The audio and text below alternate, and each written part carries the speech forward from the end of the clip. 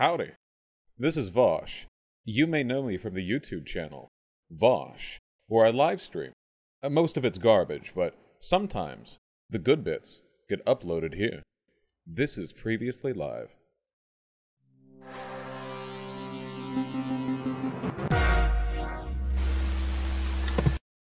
How you doing? I'm doing okie dokie. It's actually funny, timing-wise, because just a little bit ago I was checking through my email, and you know those pay $5-10 or whatever, and we'll write so and so on Ukrainian ammunition before it gets fired off at the Vatniks. I think I've vaguely heard of that practice. I can't say I've researched it in depth. One of my fans got one of them rockets to say from Vosh and his NATO allies. It's really cute. Well, got flowers on it too. Sounds heartwarming. Oh yeah, for sure. Oh, someone's going to appreciate it.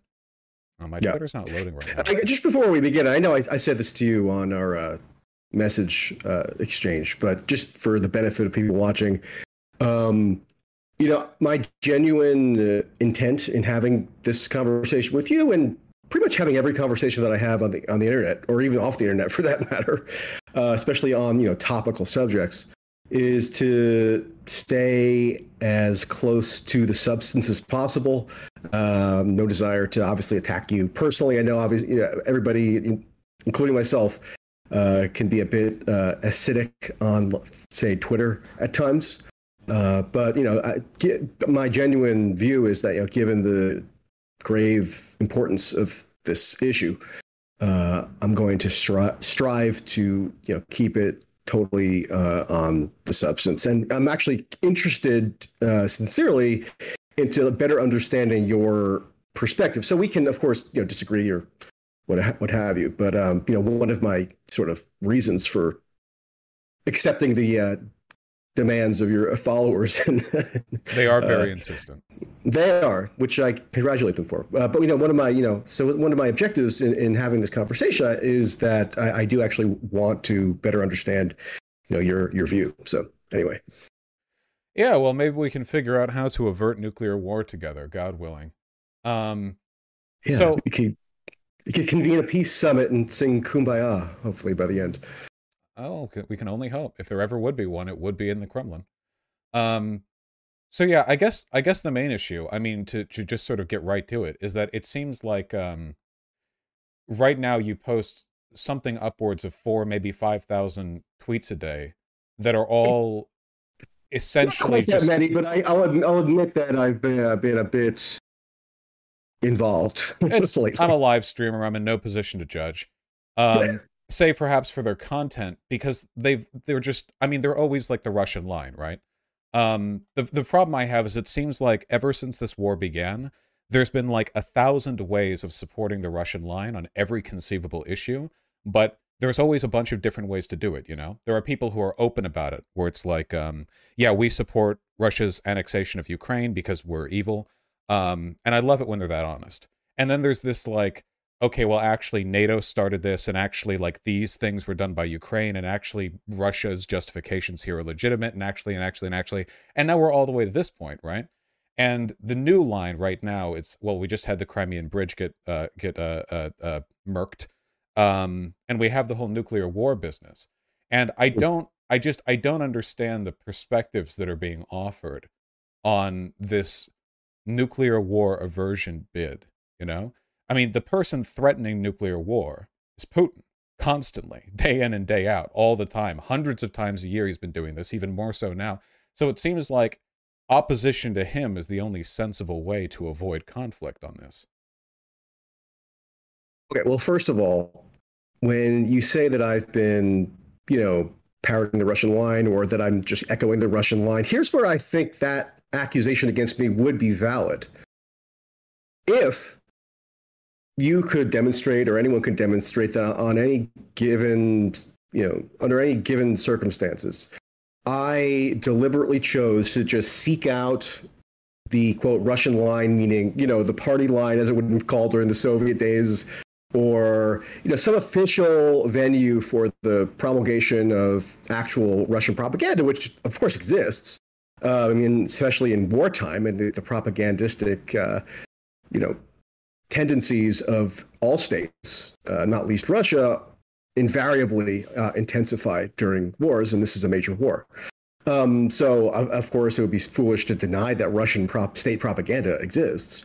So I think it would be valid if on, like some date, pick a date out of thin air, like July 12th, I went to some Russian state outlet and just sort of copy and pasted or just lifted some talking point that I didn't actually believe or that I didn't, arrive at through my own independent reasoning and just put it out there because my purpose is simply to advance the Russian war aim. And I just have to say, and I'm not, hopefully people could just take my word for this. I'm not sure how I would prove it. But I genuinely have never sought out the quote Russian line on any issue in that sense. I rarely even, frankly, look at what the supposed Russian line is. I mean, I don't consume Russian state media virtually at all. The only time I really consume content that comes directly from the Russian government is when, there's a major speech or something or a press conference from a top official, just like I would for a Ukraine official or an American official. If I could interject real quick, I don't mean where you get your sources from, because I don't know and I can't prove anything. I just mean that, like, if I recall correctly, you were one of the people saying that the West was warmongering when they were claiming that Russia planned on invading Ukraine, which they did. You were one of the people who said that NATO expansionism up to Ukraine was an instigatory factor and that Russia was acting out of a perceived self-defense. If I recall correctly, you made that claim. Can I just interject real quick? Because I would love it. I don't know if you have it in front of you, but I would love if you had terrorism. I would appreciate if you had, I don't know if you do. I mean, and I wouldn't expect you to do like comprehensive research necessarily. But rather than like characterizing what you interpret me to have said about these things, it would be preferable for me anyway if you could cite something or quote something, because I don't want to spend this entire conversation doing the routine where I say, oh yeah, I didn't say that, or you didn't characterize that quite. I was just trying to describe what I meant by touting the Russian line. I didn't mean you got like you went to conferences and got your sources there. I just mean that the prescriptive positions that you've arrived at have generally been ones that line up with the messaging from the Kremlin. But I don't want to, because like it's been like a solid 8 months of war here. To my memory, you've been very consistent to that fact, but it's immaterial either way.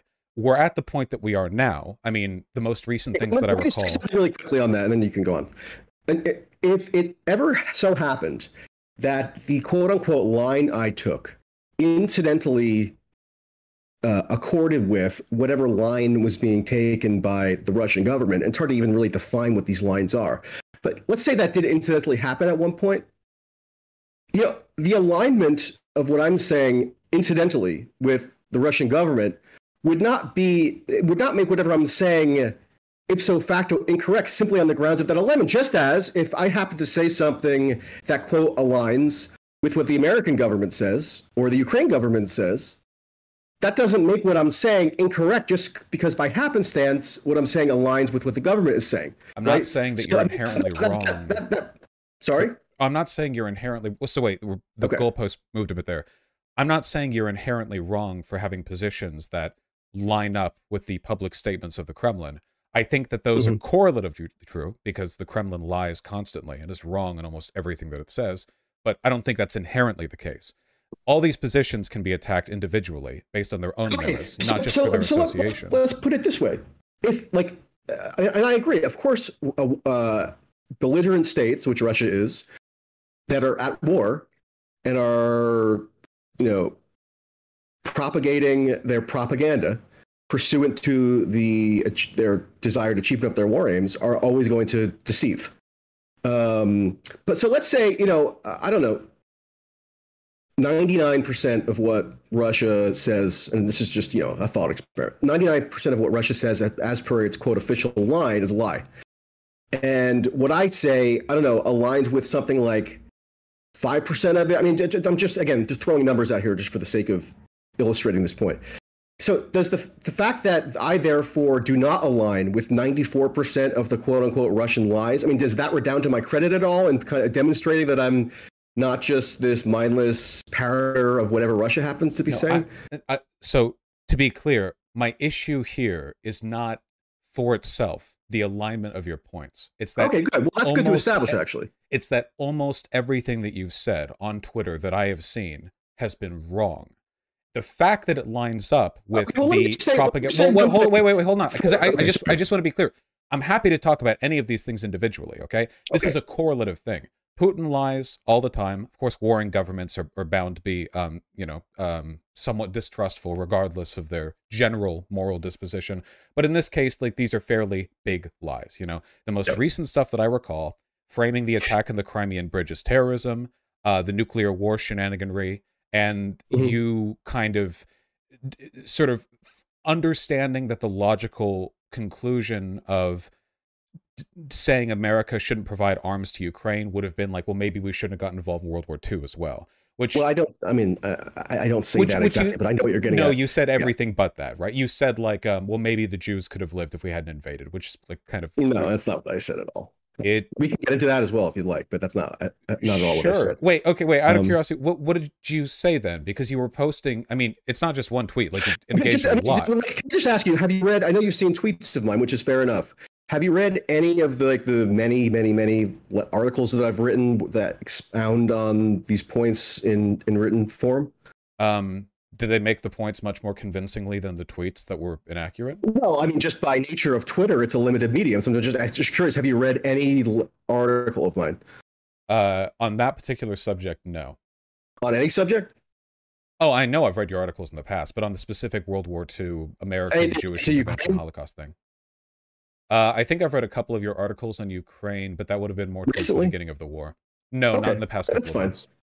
Okay, and in terms of the World War II stuff, I'm not just trying to be self-promotional and advising you to read the article, but it would be helpful and to better understand this point, because I grant that it could be a very heated subject, or it could be an emotionally fraught subject. So I'm not a dummy. I know why people can react strongly to it if they're doing what I regard to be a misconstrual of my point. Do you think America should have intervened and participated in World War II?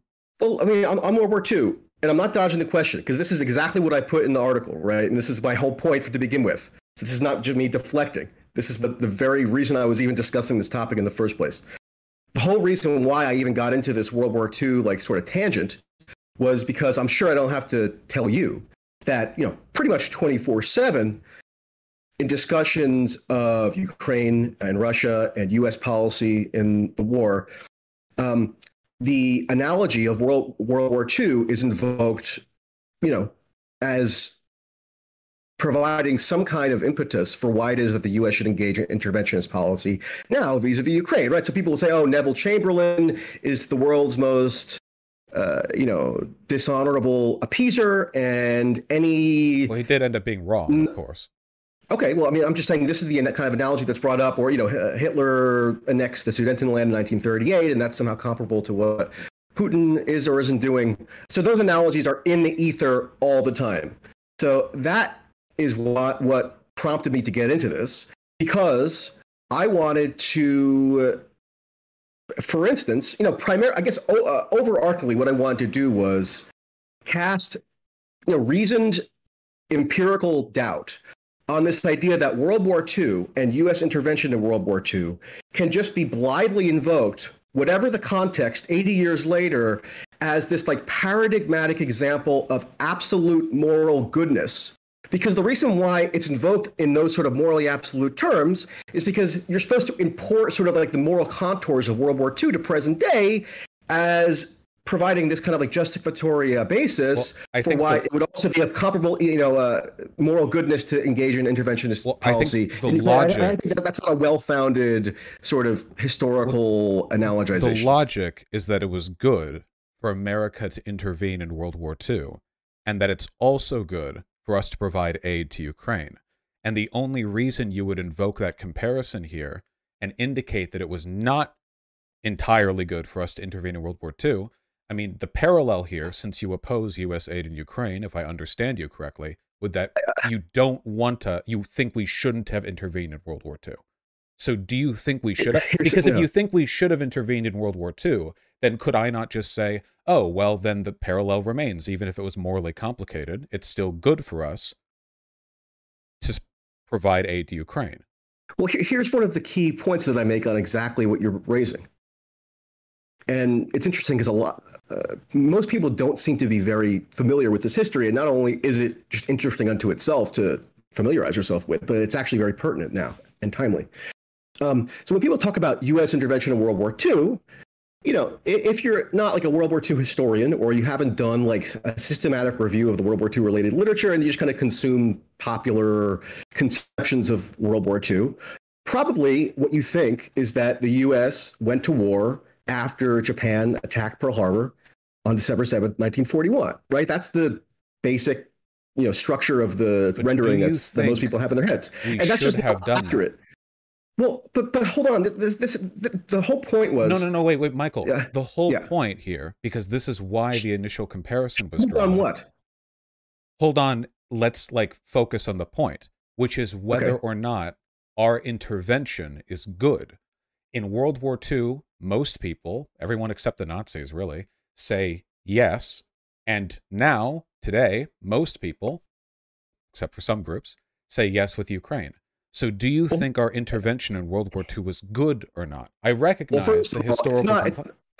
It's historically inaccurate that everybody except the Nazis thinks that U.S. intervention in World War II was just universally good. Time I've asked you. Prominent socialists in the United States. It's a yes, in no, the early to mid 20th century yes, disagrees with that. No question. Please just answer. Do you think the U.S. should have intervened? No, this isn't me being combative. You are very actively avoiding this question. It's not conducive to a simple yes or no answer. It just simply isn't, because you're leaving out enormously critical context that needs to be elucidated, and even to begin approaching answer the question. This is not me dodging the issue. This is what I spent 10,000 words expounding upon in the article, that if people are interested in watching out, they can go look up. The context that you looked through, what was the conclusion you arrived at for the validity of our intervention? Here was the conclusion that I arrived at. And I spelled it out in as clear as English as I could. What I'm rejecting is not that U.S. intervention into World War II was good, because that's like a counterfactual, almost sort of what seems to be sort of like a lazy, knee-jerk type argument. I'm not making that argument. I'm making arguments that relate specifically to the present day and the moral valence that is ascribed to these World War II analogies that get imported into present day debates. And one reason why I'm rejecting that this notion of World War II as this paradigmatic example of absolute goodness as relates to U.S. military intervention, there are a couple of reasons. A huge one, and I'm sort of curious what you think about this, and we can sort of connect it to what's going on now. A huge one is there was a genuine, indisputable, even people who were ardently pro-Roosevelt, even people who were ardently pro-intervention, meaning they were agitating for the U.S. to intervene militarily in World War II contemporaneously and afterwards. There's basically universal acceptance that there was a massive campaign of state deception undertaken by the Roosevelt administration, by the military brass, even to some extent by the Congress, to conceal from the public the true nature of U.S. military intervention well before Pearl Harbor. So well before the point at which most people just kind of popularly assume the U.S. entered the war, right? So the U.S. enacted this massive arms provision program, Lend-Lease, that's, by the way, been revived as of this past April. Which I agree with, which I'm fine with. Yeah. And Lend-Lease was sold to a war-wary public, because remember, World War I was largely considered on a bipartisan basis to have been a disaster. I'm getting to the point. We're talking. But what is the point going to be a yes/no answer to the question? The point is that given that massive campaign of state deception that was fundamental to the means by which the U.S. entered the war, I'm saying that fact means that a binary yes or no answer, that fact explains or helps explain why I'm not willing to say just a flat yes to your question to me, because that would necessitate saying that, yes, it's just absolutely morally good for the government to undertake an extensive protracted campaign Oh, wait, of Michael, deception to bring a country into war. And I don't tend to endorse that. No, it isn't. You Yes, can say, I think it's good that we intervened, but I disagree with some things we did. You can say, overall, I think our intervention in World War II was a good thing, but I don't agree with all the behaviors our government engaged in. That is not only is that a reasonable position to take, it's mine, but also it's like the way a normal person would think about it. Nobody would think, because I agree with the U.S. intervening in World War II, I'm therefore endorsing every single thing the government did over that time just curiosity, though. I mean, just stipulated that I'm basically right in explaining this deception campaign, and you don't have to take my word for it. Nobody here is talking about a deception campaign. We're talking about whether the intervention was justified. How do you view that in moral terms? I'm talking about the intervention as a whole. No, but the state deception. No. How do you view that? Wait, Michael. Yeah. We're talking about the moral value of intervening to fight the Nazis. The moral value of state deception to bring a country into war. Wait, bring a country into war? Intervention in World War II. I'm sorry. Do you think the U.S. started the war? No. Here's what I'm saying. But you're doing it right now.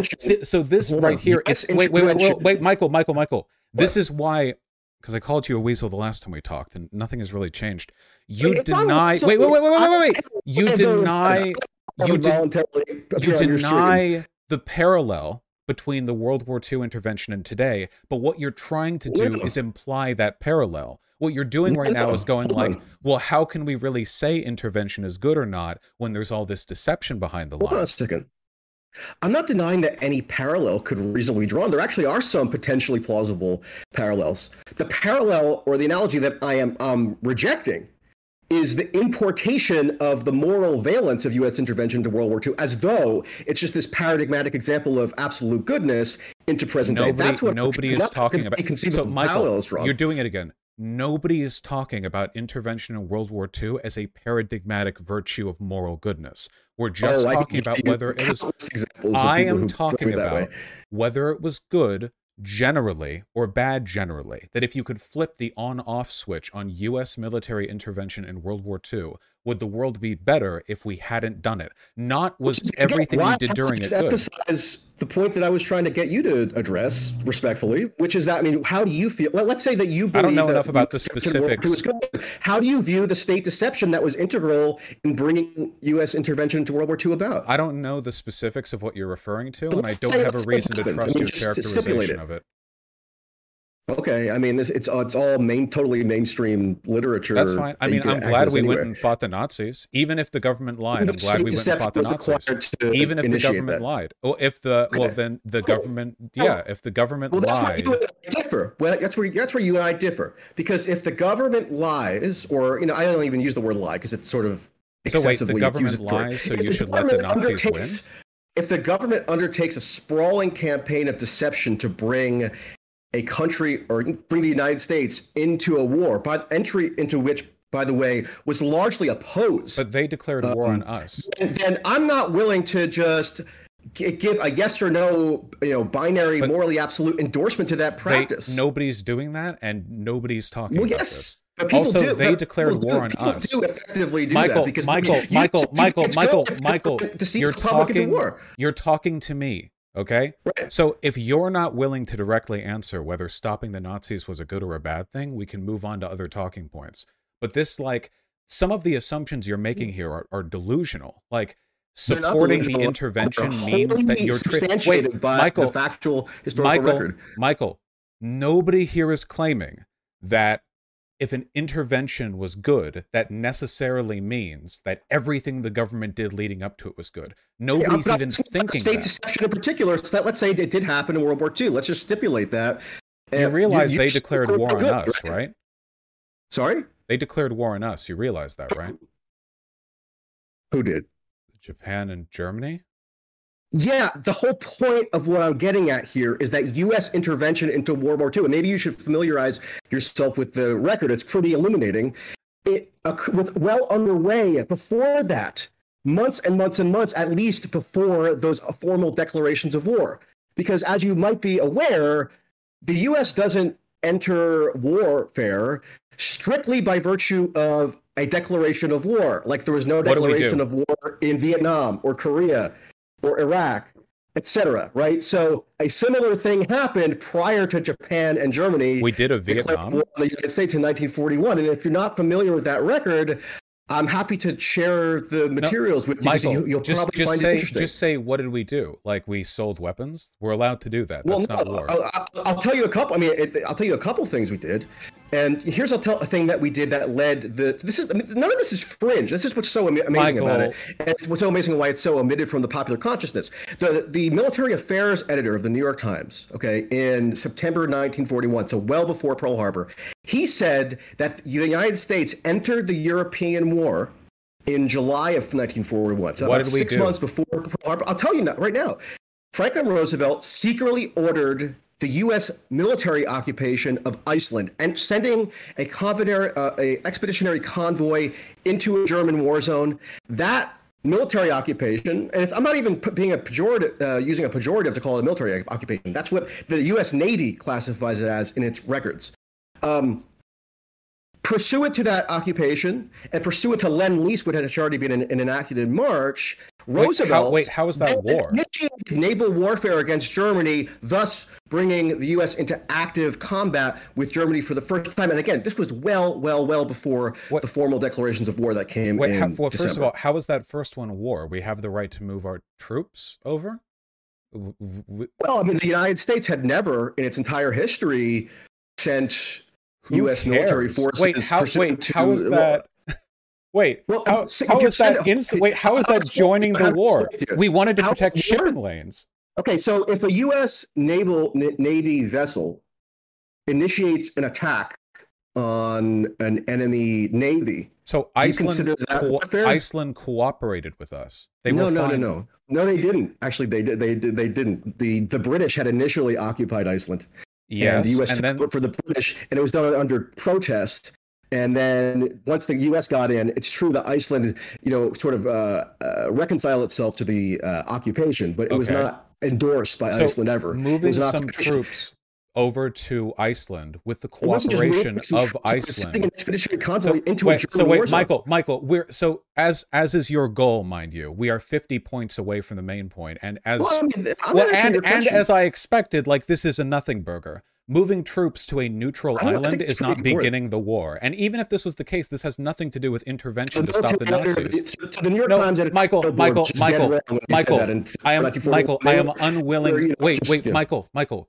If you can't answer basic yes/no questions, and everything is going to be this infinite fractal tree where you try to convince me that intervention was implicitly bad by misrepresenting history, I don't have to choose between why don't we talk about the modern day?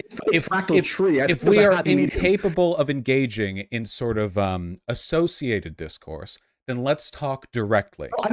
Do you think Russia should have invaded Ukraine? No, you brought up something. I have to just quickly finish the point. You may not be aware of the historical record, which I'm aware of everything. People are not. Okay, are you aware then that on the orders of Franklin Roosevelt, starting in September of 1941 into October, 3 incidents of naval warfare were initiated by the United States against Germany in the waters around Iceland, where Roosevelt had sent secretly a military occupation force, thus initiating active warfare. You mean in the waters? You mean in the waters of Iceland, where German vessels were trespassing? Well, whether they were of course they were trespassing. It was an active war zone. That's the whole point. Okay, so no, it's not us initiating when they go over to a neutral country. And Michael, I'm not interested in this World War II revisionism. It's an attack against Ship 2. If Ship 1 is part of a navy that goes halfway around the world and then initiates an attack on Ship 2, they didn't go halfway around the world. It was Iceland that cooperated with us. Iceland was a neutral country. We had troops stationed there. How far is it from New York to Iceland? Michael, we had permission to be there. They entered Iceland's waters. No, that's wrong. It seems like a skill issue. They should have not done that. To be there. I don't understand what the purpose of this revisionism is outside of Nazi apologia. Here, these are basic facts. let's move to the current day. We're racing ahead. That people toss around when they can't reckon with the actual record. We're racing ahead 80 years. We're racing ahead 80 years, okay? So let's race Russia invades Ukraine. I think it's bad that they did that. The very first thing, look it up. Look up the tweet yourself. February 24th, or maybe it was February 25th. Early in the morning. The absolute very first thing I said when the invasion was launched by Russia on February 24th was, and this was sincere. This wasn't me just like covering my bases or something, because I actually am on principle. There's never been an instance that has caused me to question if this principle is accurate of the launching of aggressive war. And so the very first thing I said when the war was launched was, and I don't usually do like a moralizing tone, but I made an exception here, and I did it in moral terms. Okay, so I'm glad we agree. I opposed it. I've never supported the Russian invasion of Ukraine. The very first comment I made about it once it was launched was a moral condemnation. I'm glad we agree on that. So because we oppose the invasion of Ukraine, we're both happy that Ukraine is able to defend itself, right? Well, there's the leap that doesn't follow from being morally condemnatory of an aggressive invasion and then saying, oh, yeah, by the way, the U.S. ought to send about, at this point, $70 billion worth of what they call aid to Ukraine, which is, basically just subsidizing their entire military and sending ever greater caliber of weaponry.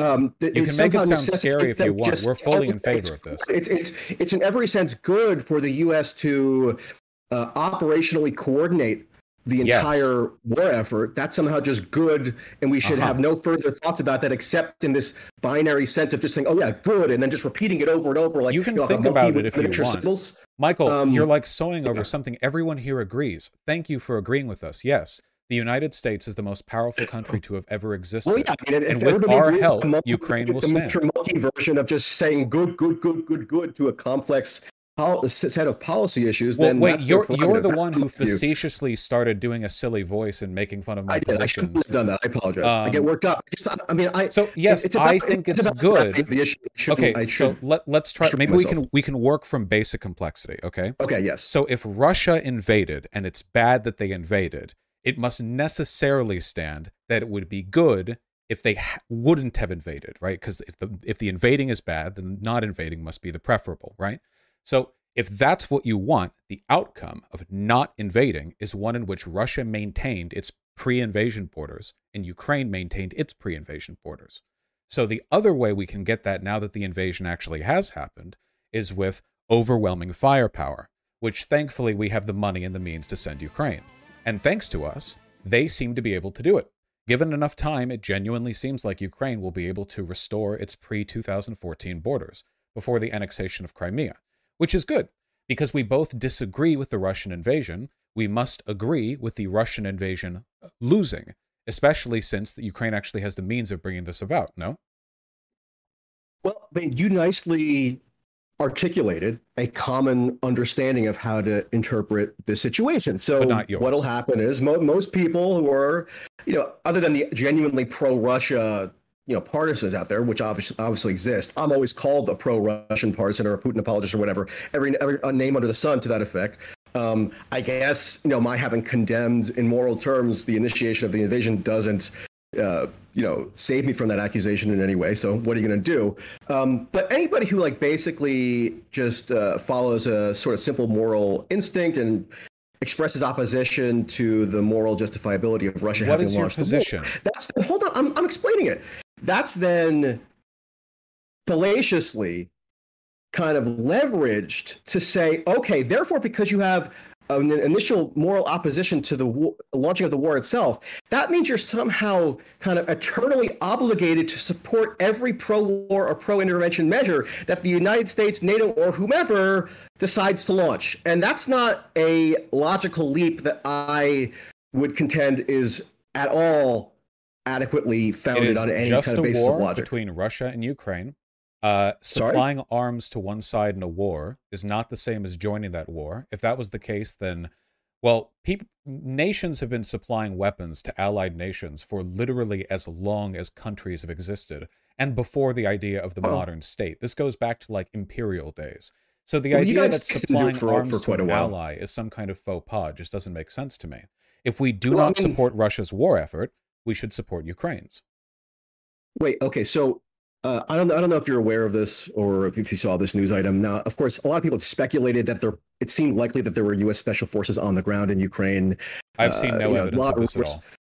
Sorry? I've seen zero evidence that there are any U.S. soldiers in Well, Ukraine. let me give you all the evidence you need because this was reported in the Intercept just last week. In combat. Wait, hold on. In combat. Let me just finish. Let me just finish. The Intercept reported last week that Joe Biden had issued what's called a presidential covert action finding to authorize the deployment, yes, of boots on the ground, U.S. military operations inside Ukraine itself physically. Now, we don't have a whole lot of factually verified insight into what they're doing. You can draw inferences because they're engaging in this whole armament provision process, and we know that the U.S. actually is operationally coordinating combat action with the Ukraine government, but we don't know it's true with exact precision what they're actually doing. But we do know that they're probably wearing boots. That's probably fair to say, and they're probably walking on the ground rather than levitating in slippers. So there are U.S. boots on the ground in Ukraine. I'm just curious what you make of that in terms of what it entails about whether the U.S. is involved in the war. Of course we're involved in the war. We've been supplying them arms and coordinating movements with them. However, that is not the same as direct military participation. Many countries are involved in this war. Operationally coordinating combat missions is different from direct participation in what sense? Just because it's not like a formal deployment of like the entire U.S. Army battalion or something? If the sharing of resources and information entailed actively declaring war, then every war ever would be a total world war. You realize that, right? Like Syria would have been World War III. You realize that people make the exact same argument about the U.S. intervention in Vietnam. I'm not doing whataboutism. I'm just saying that the reason why that U.S. intervention in that war escalated in the way it did was because the initial deployment of U.S. military forces was not cast as like an official war deployment, right? There was no declaration of war. Official declaration. Michael, and that's sort of a similar trick they're trying to pull today. Michael, yeah, the sharing of resources and intel is not the same as direct military conflict. If it was, then Syria would have been World War III. Every country, every conflict, there are different nations involved, like in 50 conflicts around the world. Every country would have belligerent lists that would run down the entire length of a Wikipedia scroll bar. Obviously, things aren't treated that way. If you want to pretend that us coordinating intel and offering weapons is direct U.S. involvement, then fine, that can be your special definition, and I'll go with it because I'm fine with it. Whether you want to call it direct involvement or operational coordination of Ukraine's war, then I'm fine. I'm pro those things. It's not the same. That's sort of that would be a ridiculous oversimplistic. Also, I'm looking at the article that you referenced, and what is this? Secret U.S. ops in Ukraine are being conducted under a presidential covert action finding. Current and former officials said. This Intercept article doesn't cite any specific officials. They just say current and former officials. What am I supposed to make of it? Is not reliable in its reporting. It varies. Also, why would they not cite anything here? They're just saying like people say. It's very sensitive information. So, under those narrow circumstances, oftentimes journalists conclude that it's justified to use anonymous sources. Yeah, I actually am going to say that I'm going to doubt the Intercept capriciously, but in narrow cases like this, there can be a justification for it. Okay, well, in this case, I'm going to say that I won't believe it until more credible info backs it up. A former CIA officer told The Intercept that Biden's use of the pre-existing finding had frustrated some intelligence officers who believe the U.S. involvement should be. There's I could have typed this. So you think The Intercept is just so journalistically delinquent that they would have some just random guy on the internet would have sent them something and they would just print it without even doing any kind of checking or corroboration? I've had huge disagreements with The Intercept before, 100%. Yeah, I don't trust them that much. On factual issues, meaning like you accuse them of fraudulent reporting? I didn't say fraudulent reporting. I said I disagree with their reporting. They might have. Reporting? I don't understand why what I'm saying is so difficult for you to understand. I don't fully trust them. You're saying the factual reporting is not credible enough to go off. Yes, So I doubt their full credibility. I need more evidence before, like, I'll just okay. I would believe like to see some more evidence crazy as well. shit. But the problem is, it's being strenuously concealed. I mean, that's part of the point. Okay, And it's why very the special actual top nature secret of this info. U.S. war operation, if you want to call it direct involvement or operational coordination or what have you, one of the problems with it, at least so far as I've seen, is an extreme lack of transparency or at least actual imposition of secrecy. So again, since you're so good at moving away from the point at hand here, Well, what's the I point I think moved it's away from? good that Ukraine can defend itself against Okay. a bad invasion. Even if it requires, like, say, U.S. state deception to achieve Allies aiding them. Yes, I like it when allies work together. It's like a power of friendship anime even if it movie. involves some state deception on the part of the U.S.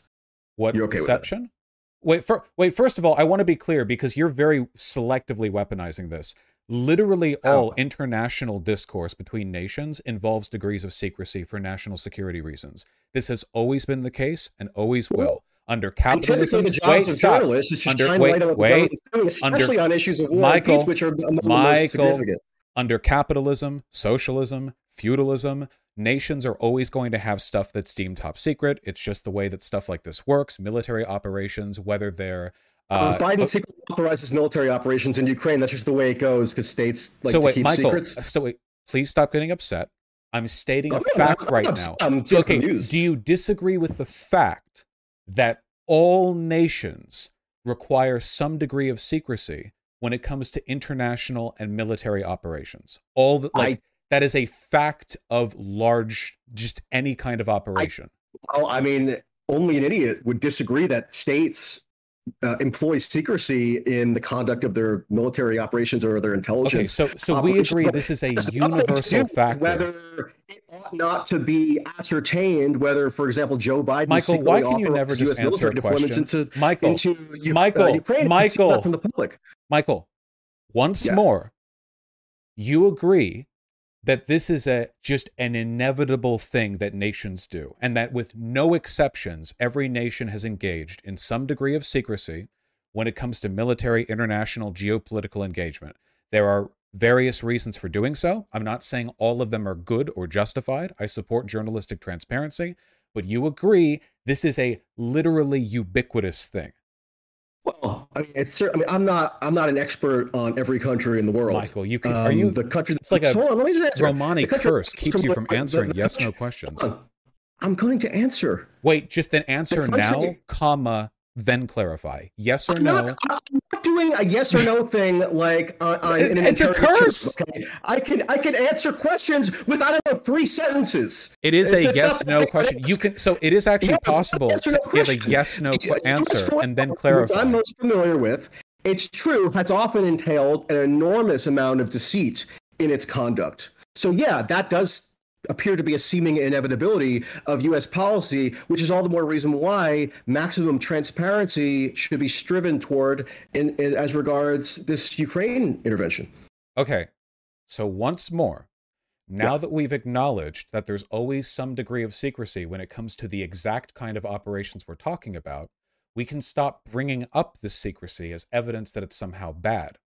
What we're talking about is the actions itself. Michael, I am uninterested in you like deflecting from every question with like you can't accuse me of deflecting just because I don't capitulate to your yes to or my no questions. to answering my questions. 2 sentences. Not capitulating to answering questions is a synonym to deflection. Yes or no question that for with an answer that's not conducive to literally one word. Yeah, that would be a capitulation. You can answer with a yes or a no and then clarify it for more info. I've done that multiple times. Like, yes, I'm in support of the U.S. providing aid, comma, because X and Y. Like, that's how people talk when they move their mouths. They can say words that add substance to I don't think most people talk when they're like just talking and they want to like people don't answer yes/no questions. They all of a sudden introduce ultimatums where it's like yes or no, respond yes or no. That's not usually how people talk. At least people don't ask yes/no questions and get weirded out when you refuse to answer. They don't like all of a sudden introduce these like ultimatum style yes or no demands to like remove any potential elaboration on the subject, which is kind of ridiculous. Well, so you're not being removed potential elaboration. I'm saying you can follow the yes or no up with additional info, elaboration. I will say no comma, the tendency of states, especially the United States, which I'm most familiar with the foreign policy of, to impose secrecy as pertains to its military operations or its intelligence operations. No, to me, that does not, N-O-T, have anything to do with justifying somehow the legitimacy of the operations today, nor does it prevent, nor should that the tendency of states to impose such secrecy somehow diminish the imperative to adequately ascertain the reality of what the U.S. military operations are. And I fully agree. I'm fully in support of journalistic transparency and getting as much info as we can. So my primary concern here should publish the finding of the presidential covert action finding that he. So yeah, I looked through that article. He should publish it, right? I don't even think the article says what you think it says. It talks about amending a previous. What do you think it says? Have you read it before the stream? I just read it right now while you were live on the stream. Okay, I read it prior to being on a Twitch stream. That's very impressive. So I'm aware that it says Biden issued it's effectively an order. It's called a presidential covert action finding, where it's like a written statement authorizing certain secret military operations. In fact, interestingly, one of the most notorious examples of this ever being done was in 1985 when Ronald Reagan signed the exact same type of order to initiate, what were then technically illegal transport of weapons to Iran. Iran-Contra affair, as later became to be known. So there you go. That's what you don't care about secret U.S. military operations. No, I do. That's you're fully correct. Right now, I don't, because we're talking about an ongoing war where people are dying. And I care about whether Ukraine wins or loses that war. So if that finding... Can you ever just stick to the topic? And you could tell Biden, release it or don't, you would say don't release it? What? Tracy, the only article that I've seen here is something with... It's an Intercept article with no sources. So let's say that does exist. Michael, please. Michael, stop. Michael, calm down. Michael. I did not say, Michael, please, Michael, I never said I didn't want it released. I just said I like journalistic transparency. However, whether the contents of the article are true or not, it doesn't change the fact that I support U.S. support for Ukraine. I want Ukraine to win. I want Ukraine. So wait, if we could just talk about anything in reality for a moment. I want Ukraine to beat back Russia. Right now, according to the Michael, reporting. I want Ukraine to beat back Russia. What is your first name, by the way? I don't even know. Maybe I'll keep repeating it just to. It's Ian. Echo you. Is it? What is it? It's Ian. Okay, good. Now, I want Ukraine to push back to the border that Russia invaded against. And the reason I want this is because I don't like it when fascist countries do annexations for land grabbing and a variety of reasons involved. So I support the mechanisms by which Ukraine is fighting for its freedom. Gotcha. Okay. Do you mind if I ask you a quick question? Is that acceptable? Sure. Okay. So, and let's just, there's so much going on even just within the past, 2 weeks or something. I think we should probably bring it more to the present because we started with World War II and then we did the invasion starting. Give me a yes/no question. I'll show you how it's done. No, I don't actually particularly want to ask you a yes/no question because I'm not trying to impose any ultimatums on you or anything. I actually want you to explain your views at in a reasonable length. So what I wanted to ask you was, you must have seen this reporting last week. The New York Times published an article where they were reporting that the U.S. intelligence agencies had found, and clearly this was leaked to the New York Times, which is pretty much always where the U.S. intelligence services will leak kind of public pronouncements like this. According to U.S. intelligence services, the Ukraine government was responsible for committing and did commit an assassination terror bombing outside of Moscow in August, where the daughter of this philosopher Dugin was killed. I'm sure you're familiar with the incident. Yeah, last week. So the assassination terror bombing you're saying was dope.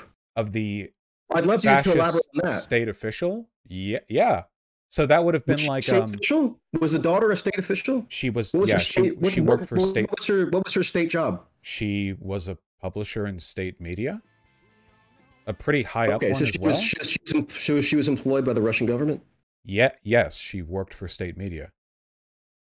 Okay, well, I mean, I have to She double wasn't check. just the I'm daughter not of sure. Guggen. My understanding was Wait, that she was a did you not civilian. know that? She wasn't just the daughter. If she was just a civilian, then I would have thought that was heinous. But no, she was a genocidal, fascist state official who published articles that were, let's say, ethnically critical of Let's say Ukraine. she was a state official. I don't know that to be true. I have to double check it. My understanding was that she was a civilian and she was like, was in published books and stuff. It would have been was like a it would have been like if the Let's say she French was some state resistance. official. It would Let's have say she was a state official. You would think it's dope to launch an assassination if it was a state official? Wait, if like the French resistance had assassinated one of like it's Hitler's assassination. propaganda. Wait. I'm So just- like, wait. So you think this wait. assassination Don't was ask me a dope? question, then keep me from answering. Like, Sorry, go ahead. yeah, like if the French resistance or the Jewish resistance within Germany had assassinated like Himmler or like one of their propaganda ministers, yeah, I would have totally supported that. They're not just like Okay. like an So you're saying unaffiliated civilian. This woman that was killed is roughly comparable to a Himmler. Well, no, she would have been like one below Himmler. Well, I don't know the direct Okay. comparison and the relative propaganda That structures of the seems Kremlin. like a and, bit of a stretch to be based on the facts that Oh, I'm aware Goebbels, of. sorry, But Goebbels, not Himmler. You know more about her like operational involvement in the Russian government and like maybe her military import or something. And I'll have to do some more research on that once we're off the stream. Yeah, sorry. I meant Goebbels, not Himmler. But yeah, propaganda Okay, minister. so why do you think it is then that the U.S. intelligence services put out this information publicly and said that they had chastised or reprimanded the Ukraine government for taking this action because they don't think it's dope for the assassination to have been committed? Well, maybe I'm more passionate about anti-fascism than the U.S. government. Oh, okay. So the key difference between you and the U.S. government is you're more passionately anti-fascist and hence more inclined to openly support assassination terror bombings. Okay, I got it. Fascist state officials who are complicit in an And I'm sure invasion you of a have neighboring a country. perfectly kind of intelligible and universalizable criteria for who's a quote fascist who deserves to be assassination car bombed. Okay, that wasn't even the point I was bringing up. So we got so you. I can't believe you didn't know that she was worked we in got journalism. that. Why do you think it is then that when top Ukraine officials, like top advisor to Zelensky in the president's office in Ukraine, when after this attack took place in August, obviously he addressed it on state television in Ukraine, and he vehemently denied that Ukraine carried out the attack because he said if it had carried out the attack, that would have made Ukraine a terrorist state, and Ukraine is not a terrorist state.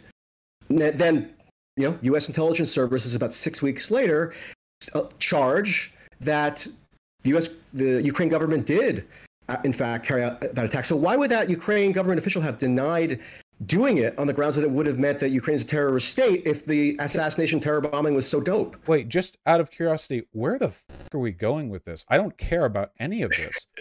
So okay. Like even remotely. I don't care. I don't care whether or not they're trying to do a PR campaign for their assassination. I'm fine with the assassination. What you're telling me that like officials will like deny various military bombings or then like pull it back and then yes, absolutely. Because it gets to whether an attack like this is worth endorsing, as you have. I don't care whether they endorse it. I'm endorsing it. The senior most officials in the Ukrainian government vehemently declined to endorse it because they said it would mean that Ukraine had committed a terrorist act. And why the fuck would I care what Ukrainian officials endorse? I thought you were a passionate supporter of Ukraine. I am of Ukraine winning against Russia. I don't look to Ukrainian officials for moral guidance on my beliefs. If you're trying to catch me in a gotcha, you're not going to. It's not going to work. I'm not trying to catch you in a gotcha. I'm genuinely You trying are. to You're like, understand, can you explain to me why this one official one time said that the thing that they did would have been bad if it came out and they did it? View within the Ukraine government when they were made to. I don't when they care. Whether I they don't look the to them for my ethics. Okay, good. It's Aristotle, Plato, and Zelensky. Just a great PR thing because they actually did think it was dope. I don't care if they thought it was dope. I mean, they did it, so clearly some of them think it was pretty dope. Yeah. Okay. Well, I mean, you and I just seem to basically differ on the dopeness of assassination, terror bombings of fascist state officials conducting an invasion. Yeah. I mean, you can complain about you can like use whatever terminology you want. Do you think it would have been bad for like propaganda ministers in Germany to get murked? Sorry? Do you think it would have been bad for propaganda ministers under Nazi Germany to get murked during World War II? Like if resistance figures bombed their Well, cars? I mean, I'm sure, in like occupied Oh, it's France another or something. yes/no question. I made a mistake asking it. Yeah. Sorry, I need like a 12-word sentence to answer. I don't doubt that there could have been like a militarily defensible justification for carrying out an act like that, for example, in occupied France or something. No. I'm just not. This kind of terroristic bombing of I was referencing why I brought up the World War II subject in the first place, because it always gets analogized. Well, you just did it there to justify something happening right now. Hence, my interest in actually probing a bit deeper. I do like drawing analogies to make points of that analogy. Yes. Well, right, and that's why I assess the analogy. Right. So we're cool. Okay, so then even more recently, we have. So wait, we're still trying to talk about, right? If you don't support the Russian invasion, how is Ukraine supposed to win without the assistance of the West? They're a weaker country. Sorry? They're a weaker country. Russia has shown itself to be pathetically weak over the course of this invasion, but Ukraine was not, strong enough to defend itself without our help. Yep. And by the way, people, I probably am sweating it because I closed my window and it's now getting hot because I wanted to keep out the ambient noise. So if anybody on the internet wants to comment on that, you got me. I probably am sweating it at this point. That's fine. I embrace it. So you mentioned actually a little while ago, if we were too kind of diligent about scrutinizing which state is a belligerent and which conflict, each conflict would have like 50 state belligerents, right? I mentioned right now how Ukraine's supposed to win without our help. But that totally obscures. I'm not saying you're like willfully doing this obscuring, but that sort of logic totally obscures the actual nature of the U.S. role in particular in Ukraine. It's not just that the U.S. is one of many belligerents. The U.S. is almost singularly sponsoring the entire Ukraine war effort, and not just sponsoring, with financial provision and armament provision, but with diplomatic. If we didn't do that, the only reason Ukraine is even able to I think that there's a good case to be made that the only reason why Ukraine is even currently a state is because of the largesse it receives from U.S. Hegemony. So it's kind of different than just like your run of the mill. When the Soviet Union fell, they voted pretty unanimously for independence. No, I mean I meant if like the U.S. hadn't entered into the war, like the war effort, or gotten involved in the war effort post February. Without us helping, they would have lost. Right. But I don't want them to lose, so I want us to help. Not just the run-of-the-mill belligerent; it's actually like pretty much running the war effort. Yes, and, like it's the prime mover in the entire war. So like intel and most belligerents in those conflicts, like according to like akin to what you were referencing, are not like the prime movers in the war in the way that the U.S. is. I'm fine with us helping Ukraine. There's no I war want us right to now, help right? Ukraine. Right. It's good. We're doing the good thing. Ukraine is the victim. We're helping the victim. You're tooting the horn of like American moral supremacy right here in a way that I'm frankly as a socialist not comfortable with. Yes, we're doing a very good thing right now. Moral supremacy at all? How did I done that? Well, I don't know, because you don't answer any questions. How is Ukraine supposed to win without the West's assistance? Okay. Well, at least let's look at what the policy is now that's supposed to enable Ukraine to win. Right? How is Ukraine? Let me speak. This is what we're told by our government that's orchestrating the war. Michael, I don't want to hear about the government. I want to hear from you, Michael. I'm not going to like give you speculation about how could Ukraine win. I know what is because you can't answer any questions. Michael, for Ukraine to win. That's what's available. How could Ukraine win? How could Ukraine win? The answer is they couldn't, right? I'm not a military tactician. I'm receiving what the U.S. government is saying is required for Ukraine to let's try this then. Do you agree that Western aid has massively increased Ukraine's ability to defend itself? Well, I mean, I think the U.S. is the most powerful military, state on Earth. So yeah, when it commits whole hog to funding a foreign belligerent's war effort, that's going to have a pretty significant impact. Yes, when we aid our allies, it goes a long way because we're very strong. And since the ally is the victim of an invasion, our assistance is Ukraine's not a formal ally, by the way. Justifiable. I'm not here nor there. not a full military ally, no, but in this case, in Right. this context, clearly our ally. Well, We are. if you want it to be, I mean, if you want to assert that, then yeah, you can I am make a asserting it. case. It's not like the U.S. is treaty bound somehow to defend Ukraine. It's decided We're to. doing it out of the politically goodness of our hearts, Ukraine. of course. Oh, so you think the U.S. is motivated by? Oh, was that facetious? Sorry, I might have missed. That was facetious. I don't think the Got it, U.S. does anything out of the good of its heart. However, Well, then why is it that the U.S. is doing this unbridled good thing right now in Ukraine? It's just circumstantial, incidental. Like if the U.S. never does anything good, why is it on the side of total goodness right now? of the same reason that any country would ever be on the side of goodness, and I never said total goodness, because its self-interest overlaps with the morally good thing. Like in World War II, it was in our self-interest to protect Western European democracies, finger quotes democracies for some of them. And right now, it's in our interest to promote American geopolitical hegemony against Russia. But in so doing, so the U.S. is just interested in enhancing and expanding its military economic hegemony. That's all countries ever do. Virtue flows from that is just incidental. Yeah. I've been fully forthcoming about that. Yes, absolutely. That underscores then that we've all been massively deceived, because almost this is how countries work, Michael. Michael, why the U.S. must be involved in Ukraine? It's always in these moral terms about defending democracy and so forth. Yes. Welcome to the world. Yes. The real rationale for why the U.S. government is intervening. People moralize politics. Welcome to birth. Welcome to the outside of the cervix in which you were told. Misled about why the U.S. is intervening in the conflict. Well, in terms of how government officials are presenting it. Okay. I don't understand how to respond to the realization you're having now that the media will moralize geopolitical behavior from countries. I'm far from you've posited this existence of like moral goodness in terms of the virtue of the Ukraine militarily prevailing. It just happens to align in this particular circumstance with the United States, which in every other circumstance is motivated by raw expansion of power. No, in every circumstance, if they're that's motivated the actual by motivation, then it has Joe Biden and Nancy Pelosi and everybody else who's been hectoring the public as to why this interventionist policy is so necessary. Have they all been misleading us? Because they put it almost universally in fully moralizing terms. Is their moralizing just false? Is it deception? What you're talking about right now, and again, moving away from the point as you are so wont to do, what you're talking about right now is the literal concept of politics, a lie engaged in equally by people regardless of political affiliation. I don't know why you're asking me to defend this. You might as well be asking me to defend the rain. I have no idea why.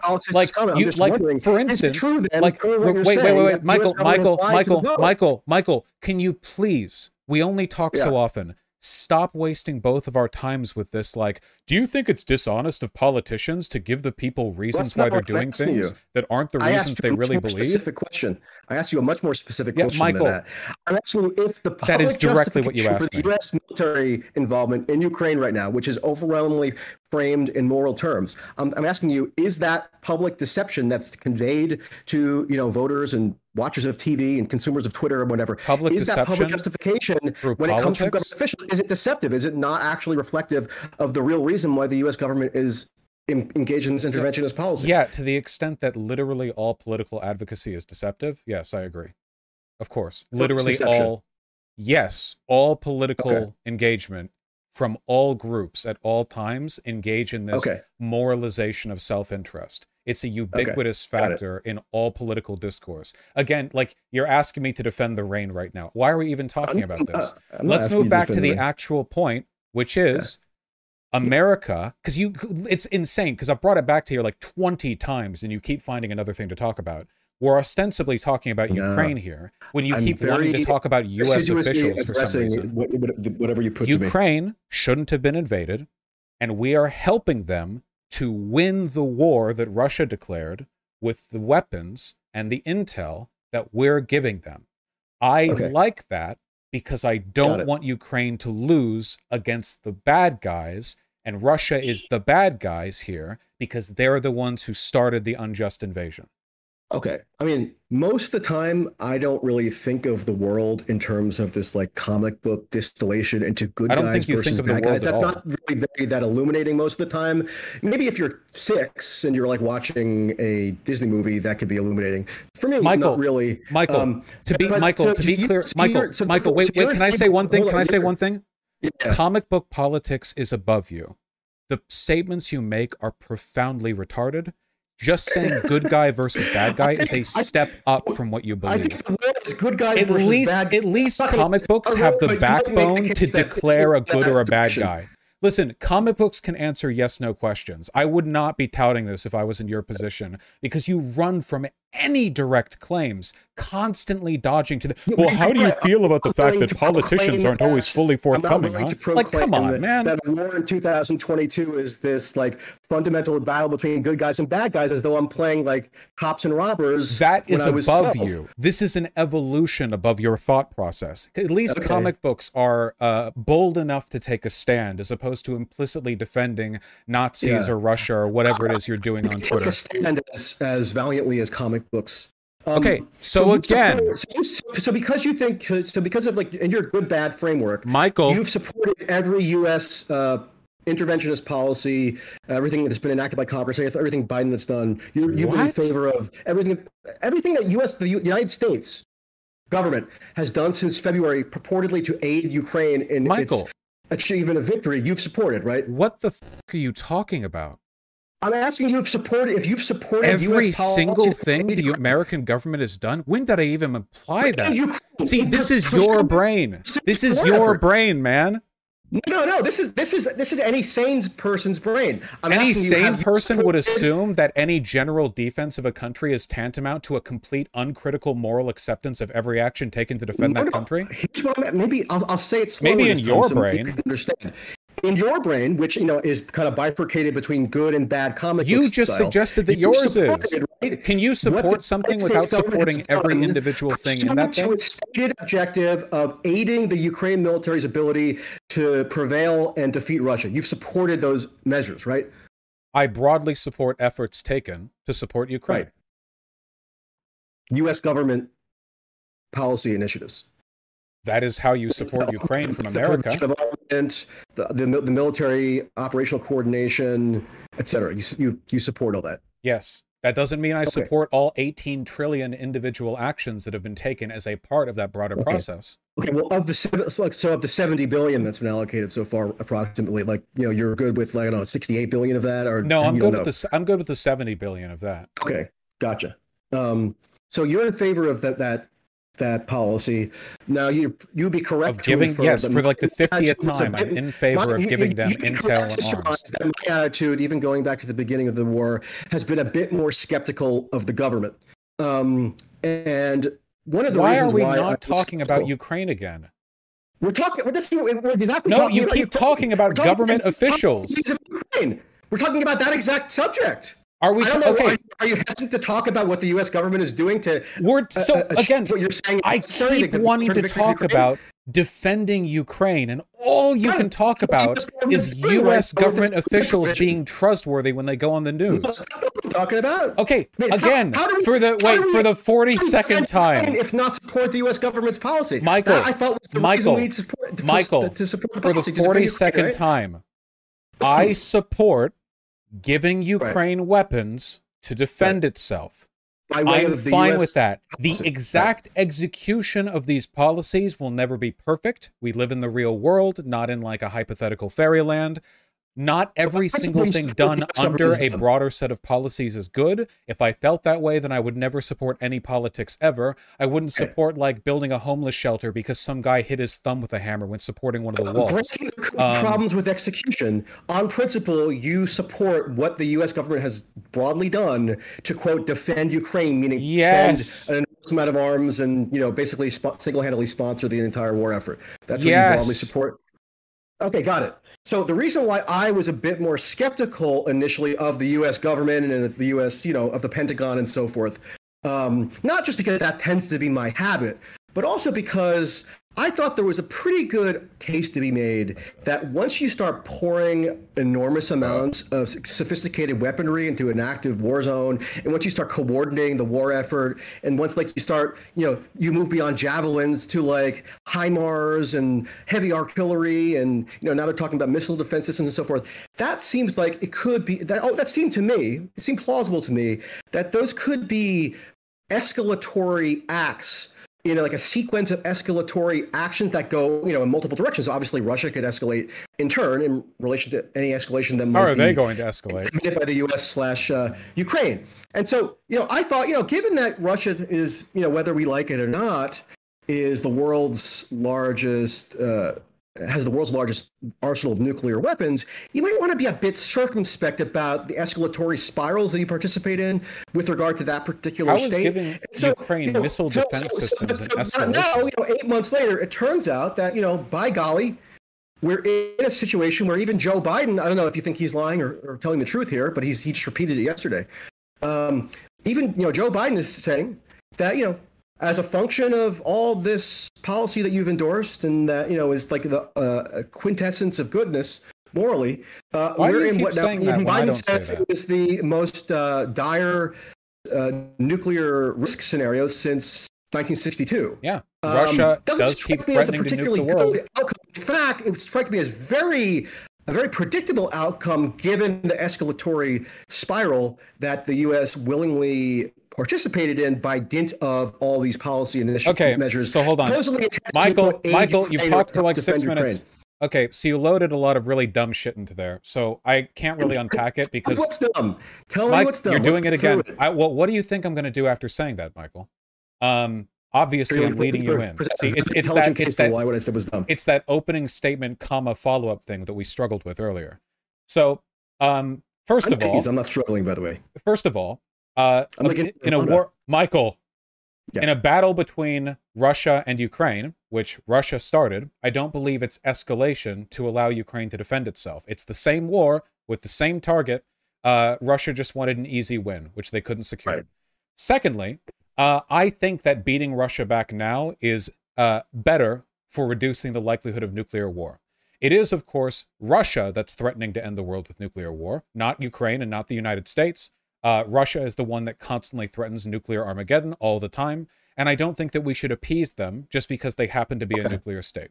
Why? Because it was bad to appease Neville Chamberlain, right? Well, appeasement doesn't have a great track record historically because they tend to keep doing the same things after you give them what they first claim. That's a very novel historical analogy. I hadn't thought of that one. I have to research it later. Michael, you're not in a position to be snarky. Historically, it's true. Appeasement does tend to not stop dictators. Okay. Got it. Yeah, I mean, I agree. It would have been a horrible idea to, like, quote unquote, appease Saddam Hussein instead of launching an invasion in 2003. Do you have that has nothing to do with what we're talking about. We weren't even talking about appeasing Saddam Hussein. I mean, anybody who was against the invasion of Iraq in 2003 was denounced as an appeaser. So I'm just wondering what Michael. I'm not saying it's the same situations, but Michael, engage with what I've said rather than this whataboutism. Really isn't any. Michael, you're falling lower than the comic book again. Talk about what I've said. Rather than pulling it back 20 years. France, whenever you want. That's not whataboutism. But I bring up something that happened in 2003 rather than 1944. It is true that this has nothing to do with that because Saddam Hussein wasn't a nuclear power and wasn't threatening to nuke. Michael, you're doing it again. You're trying to waste our time by pulling the topic away because you're slimy. Michael, doing that again. Quit running. I talked about... Oh, I'm seated. I'm seated. I'm happy and I'm entertained. Michael, your hairline is already running. There's no reason to join it, okay? Listen, Putin is threatening the nuclear war. Michael, Putin is threatening the nuclear war. I do not think that they are very rational when it comes to their nuclear threats. I do not think that giving them the W and allowing them to take over Ukraine or part of it would do very well to deter the country from further nuclear threats. I think the best thing we can do is get rid of the actual thing that's instigating the nuclear threat, which is Putin.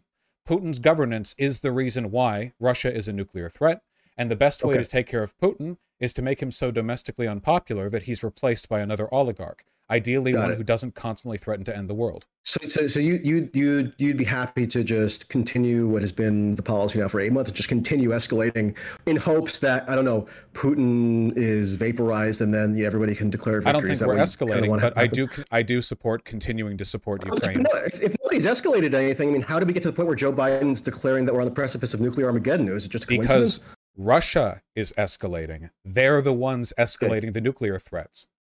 And are they escalating because of any reason having to do with the United States? Because they're losing the war they started. Or is the United States' involvement in the war just coincidental and has nothing to do with their escalatory threats? Yeah, something tells me that a nation that's willing to threaten World War III and nuclear Armageddon because they're not getting their way in an unjustified fascist annexation of a neighbor is not a country that we can be relying on to stop that behavior after we've given them what they want. Their behavior is initially irrational. Kowtowing to it does not deter them from engaging it in the future. By the way, you realize that if he took over all of Ukraine, which was the initial plan, of course, he'd be sharing a border with Poland, a proper border, a Western border, not that little snippet of land Russia controls up in Northern Europe. Whew! No, we do not want that one. No, sirree. We do not want Poles, the that was, NATO member. Popular telling that to like gin up support for U.S. policy that Putin was going to do this blitzkrieg throughout the Baltic states and Poland, Hitler style. I just said he wanted to take Ukraine. I know that narrative was promulgated to justify U.S. policy. I just said he wanted to take Ukraine. Okay, I mean, which would have put him at a border with Poland. You know where Ukraine is, right? It's western border. Yeah. I it's was Poland's on the border. eastern I saw border. it. Yeah, Right. I was actually there. I was in Poland. Yeah. Oh, that's great. My family's from Poland. So good. I was there. When the war started, I went there. I mean, I don't know where you were. Poland is a NATO country, and Polish people don't like the Russians that much. Explaining that to me, I didn't know it was NATO. So if they were right up next to each other, and you have a country like Russia, which is invading, annexing neighboring territory, threatening nuclear war, I don't know. I feel like that'd be really dangerous.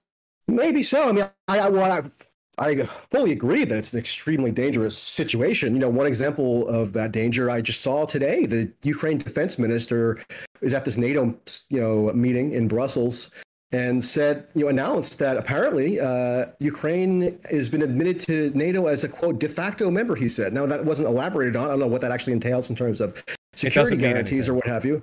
Oh, so he was just lying, or he was just making stuff up. He just said stuff. No, another difference between you and I is like when government officials charge of military you realize de facto. I actually take it seriously and scrutinize it and try to evaluate it. Michael, first of all, first of all, de facto NATO doesn't mean anything. It's a treaty. It's an article you have to join. I would love him to elaborate. I would love someone to elaborate. Joe Biden, Jens Stoltenberg, anybody. It's not complicated. If you followed any of this stuff, it'd be pretty self-evident. Second of all, maybe you have encyclopedic knowledge that I can only aspire to. Michael, I can see the tactics. I can see the tactics shifting with you. One quick question. I'm not shifting any tactics. Michael, I'm gleefully just engaging. Michael, do you sleep with men? Sorry? Do you sleep with men? Do I sleep with men? I do. You can't outsnark me. Stop trying. Are you interested in sexual activity now? How would that even be a pertinent question? Mikhail, quit being a snarky cunt. It's not going to work with me. Or not, by the way, so I'm not sure why you brought that up, but okay, go ahead. Because you're outmatched. You're doing this like, well, now that it's been an hour and you've been called out for being a worm 50 times, you're doing this like, well, I just remember this one thing this one guy said, and maybe you could explain to me. An image of you sleeping with men in my head, which is not something I had been eager to, think about. I didn't hear what you were saying. Anyway, I think your tactic might have been to plant the image in my head of you sleeping with men, because that was not something I was eager to think about. Did it enter your head that easily? That's all it took? I had 3 more lineups before I figured there wasn't even a chance of that being in there. You can think about that if you want. You've been paying about that much attention to the conversation anyway. Fact of the matter is, as much as you want to run from it, as much as you want to cry about it, appeasement is not a historically effective strategy. It just isn't. It just genuinely doesn't seem to work. Countries that make up a bunch of shit as a pretext for invasion and then invade generally don't stop once they get one W. From Neville Chamberlain, which anybody who's seen a World War II Facebook meme is familiar with. But besides Neville Chamberlain, can you give an example of appeasement not working? Can you give an example of one working? Historical analysis here, sorry? Michael, can you give an example of one working? Well, I mean, Is it whataboutism now if I mention Iraq? Because you're talking about Neville Chamberlain, so am I allowed to mention 2003 rather than 1938? No, I'm asking if you can find one example of this strategy that you're so fond of. Well, in 2003, one of the arguments for invading Iraq was that Saddam Hussein was a genocidal dictator who had invaded his neighbor and therefore could never be appeased, right? And the people who were against the war, I mean, I don't know if you were that's not a question of appeasement. Well, but that appeasement was the trope that was circulated to kind of color the whole issue. The question wasn't, do we let Saddam Hussein do this bad thing, or do we let him do it, or do we stop him here?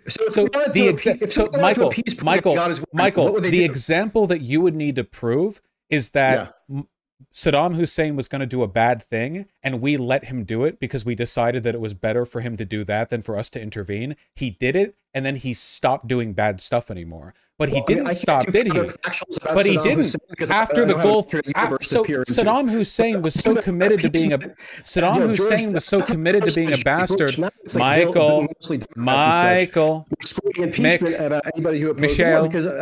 Appeasement because he couldn't appease a genocidal dictator who had invaded his neighbor. Yeah. Saddam Hussein was so incapable of being appeased that after the Gulf War, he stayed in power and continued being an absolute bastard. He was so unchanging that not even the annihilation from the Allied forces that brought their weight down on him, the coalition forces, was enough to stop him. So here's an example of appeasement failing. Here's an example, Michael, Crimea. When they annexed Crimea, what did they do? What about the Minsk agreements 1 and 2? What did Russia do? They never pulled back out of the Donbass. You can't give a historical example of appeasement failing so spectacularly other than Neville Chamberlain, which is the one that everybody I just gave you one. I just gave you one. Crimea. Okay. Yeah, they annexed Crimea. That was appeasement now. They invaded the Donbass in 2014. Michael, they invaded the Donbass in 2014. Russia opposed the Minsk Accords and failed to abide by both of them, failing to withdraw troops from the Donbass. All of the attempts at appeasement in Ukraine from 2014. Michael, all of the attempts at appeasement in Ukraine from 2014 onward were just attempts by Russia to delay the opposition, which was exactly what happened with Adolf Hitler. The appeasement just gave him time. Happened with Adolf Hitler in 2014 and appeased Putin? What? Who appeased Putin? You're saying Crimea was an example of appeasement failing, right? Okay, who did the appeasing? It must have been Barack Obama, right? He was president at the time. Yes. Did Barack Obama do just what was done with Hitler and appease Putin in 2014? Yes, that was a huge criticism of Obama's administration. Yes. Okay, that's a compelling theory. Wait, have you never heard that before? That people think that Obama didn't do enough to Obama did a Hitler enabling thing in 2014? You've never heard that before? Maybe in some of the most hardcore John McCain style ramblings, I might have heard that at some point, but not as a mainstream. Maybe you should pay more attention. I actually think it's bad when fascist governments annex territory. Pay attention to ardent hawks in the U.S. foreign policy committee. It's remarkable how little you know about any of this. You realize that ever since we started talking about annexation, you failed to say anything, right? Self-proclaimed socialist saying at the time, but now if things have flipped, Michael, you have not sucked enough cock to attempt to be this snarky. It's not working for you. You can't even intone your voice properly. Stop trying. Listen. Since we talked about appeasement, you have failed to bring up any examples. I brought up 3 or 4 counterexamples. The one example you brought up of Saddam Hussein was a counterexample from me. Obama did a Neville Chamberlain appeasement in 2014. I thought that was kind of more of a marginal theory expressed by the most hardcore talks, or even more. It sure does show that Russia wasn't satisfied with annexing Crimea, huh? If your basic kind of mindset for examining these issues is 2 or 3 degrees more hawkish than John McCain in 2014, well, that says quite a lot. Michael, so I'm glad you come up with that. You came up with that second appeasement. Russia example. Sure wasn't satisfied with Crimea, was it? Right. Well, I mean, or the Donbass, like you're saying, was it? You can't outsmart Michael. You can't worm your way out of this. Every time you blunder into a topic, every time you're stupid enough to not pivot away the necessary number of times, you have nothing. You didn't even know. 2014, Michael, as opposed to appeasement. Like, Michael, what should Obama have you done? didn't even know that Alexander Dugin's daughter was a state official. You don't know shit about this. You don't know anything about this conflict. If she's in the military apparatus, then or something like that. Wait, I'm sorry. Does state official mean? So we're moving the goalpost now. Like, oh, was she enlisted? Was she in uniform at the time?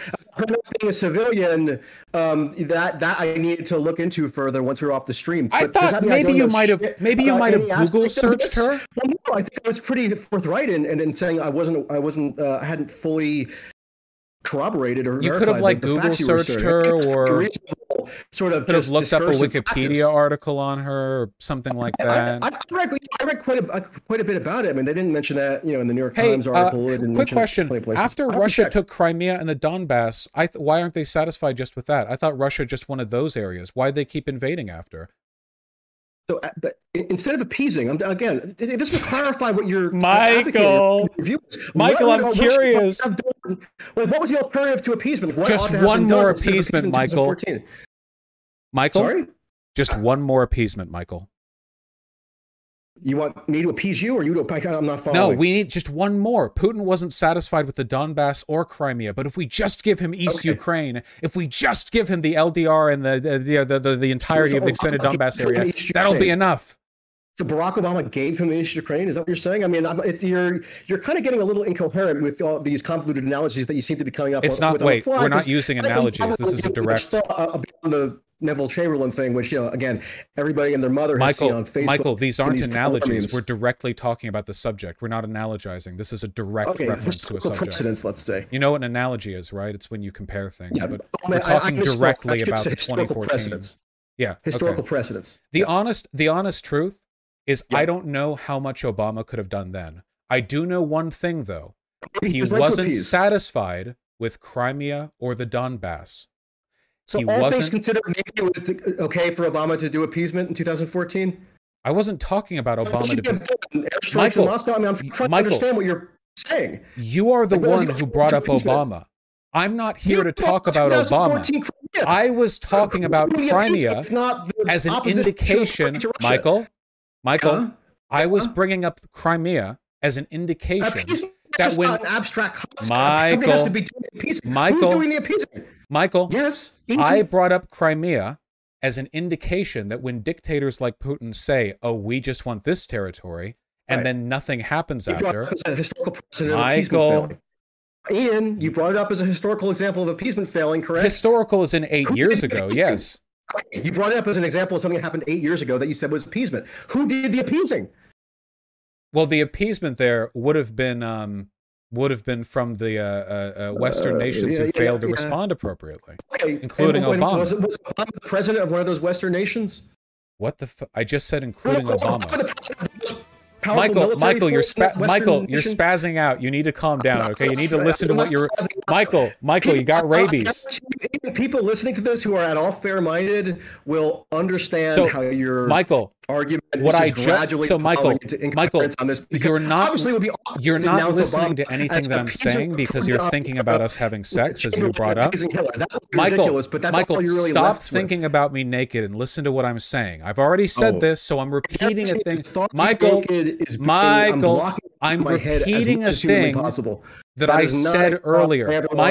Michael, I'm repeating something, okay? So this is not the first time I've said this.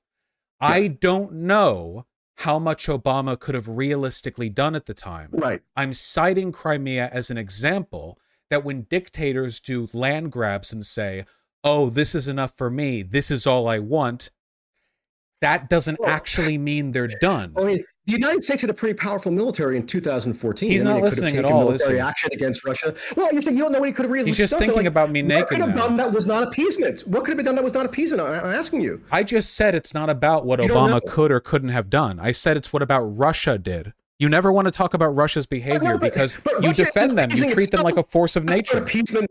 Have you looked into the concept of appeasement? Putin wasn't appeasing himself in 2014. The idea is that others appeased him, right? So who were there among those others? Barack Obama. So what was the alternative? This has already been answered. Michael, you're going in circles. You're delusional. You're insane. I'm actually just trying to apply a modicum of You're logic gaslighting yourself. You're mad. No, not gaslighting. You're like a broken record. Random buzzwords. We need a therapist in here. All No, this I'm has been good. answeed. So I do can't- you I agree? can't speak So to wait, mental can I selves wait? 'cause Maybe I can don't get a yes sit in no that, from but you. This will be I'm powerful good. stuff if I can. But Do you thanks for your agree concern. that Putin annexed Crimea? Did that happen? Do I agree that Putin annexed Crimea? Yeah, of course. Putin Okay. seized Crimea and incorporated into the Russian Federation. Okay. And at the time, But you did telling me Putin, on wait, something? I mean, please, I please, don't we're know. so close. At the Yeah. time, did Putin indicate like that's enough? Like this is what I'm answering. In 2014, he wasn't saying like, yeah, I'm going to take the rest of Ukraine too. Like he was just saying, I've annexed Crimea because the people here are ethnically more aligned with Russia, and like I'm taking this territory. So at the time, that was perceived to be enough. It was framed as being enough for him. That was perceived to be enough. Perceived by who? I mean, what are you talking about? Michael, oh my God. Michael. Did Putin himself Putin's indicate messaging that Crimea was quote, enough for him? Is that what you're asking me? His messaging in 2014 was, right? I've annexed Crimea and I'm done. This territory. No, there was a military operation, which was one of these very much smaller scale military operations in eastern Ukraine. After he denied. that. So, no, he denied. He didn't say that. Wait. At the time, he was denying that those were his people. He was pretending that was an authentic, internally Ukrainian. That was one of the many times that governments engage in deception when they're in war posture. So publicly, he was like, yeah, those people in the Donbass are totally independent separatists. And also, I annexed Crimea, but no more, right? Well, I have to double check this because, again, I'm going to acknowledge if I'm not 100% certain of my recollection. I don't think. Yeah, I mean, I'm actually fascinated on who watches you on a regular basis. I mean, you're an interesting guy, but I watch somebody regularly and they just always interrupted within like 30 seconds. I would find it a bit maddening. So I'm interrupting? Okay. You're not getting my goat on that one, Mr. Toxalot. Like you've screamed Michael, I don't know, probably like 60 times over the course of Trust me, like it was for your benefit. Okay, well. So do you agree? So I'm not going to get a yes, no. Okay, so the lesson here is that Crimea wasn't enough, and neither will be the Donbass or East Ukraine. I suggest that we wrap up and like talk about like actually today, like October, or do you want to keep doing Crimea? Do you want to talk about things in the real world? I didn't know if that was like a taboo subject. Well, yeah, I mean, I haven't talked about any imaginary subjects like what would have happened if XYZ occurred in some thing decades ago. I don't bring up counterfactuals like that, like you have, or I haven't done. You don't bring up counterfact. Well, wait, hold on. No. I agree. You failed to bring up any counterfactuals to my points. Thank you. I'm glad that we can see eye to eye on that. What do you want to talk about? The bridge? I contested many of your points, but I used factual arguments rather than counterfactual ones. You seem inclined to use counterfactual arguments, which are basically just like speculative fiction. I'm not a huge fan of speculative fiction in this arena. I prefer to look at the factual counterfactuals are speculative fiction. There's a factual record to go on. So let's talk about the factual record. Okay, sure. I'll try not to engage in any counterfactuals in our conversation. Well, I mean, you can if you want. It's just going to probably continue to devolve into incoherence, but nothing new. I don't actually know if it's possible to have a conversation about counterfactuals. You have to be very careful about how you structure your sentences. I actually wanted to ask you this before, but I'm not going to accuse you of interrupting me. It's your stream. You can do what you want. So you didn't interrupt me, but we kind of got off the subject of what I wanted to raise. The Crimea bridge attack, right? That was recent. That was last Saturday.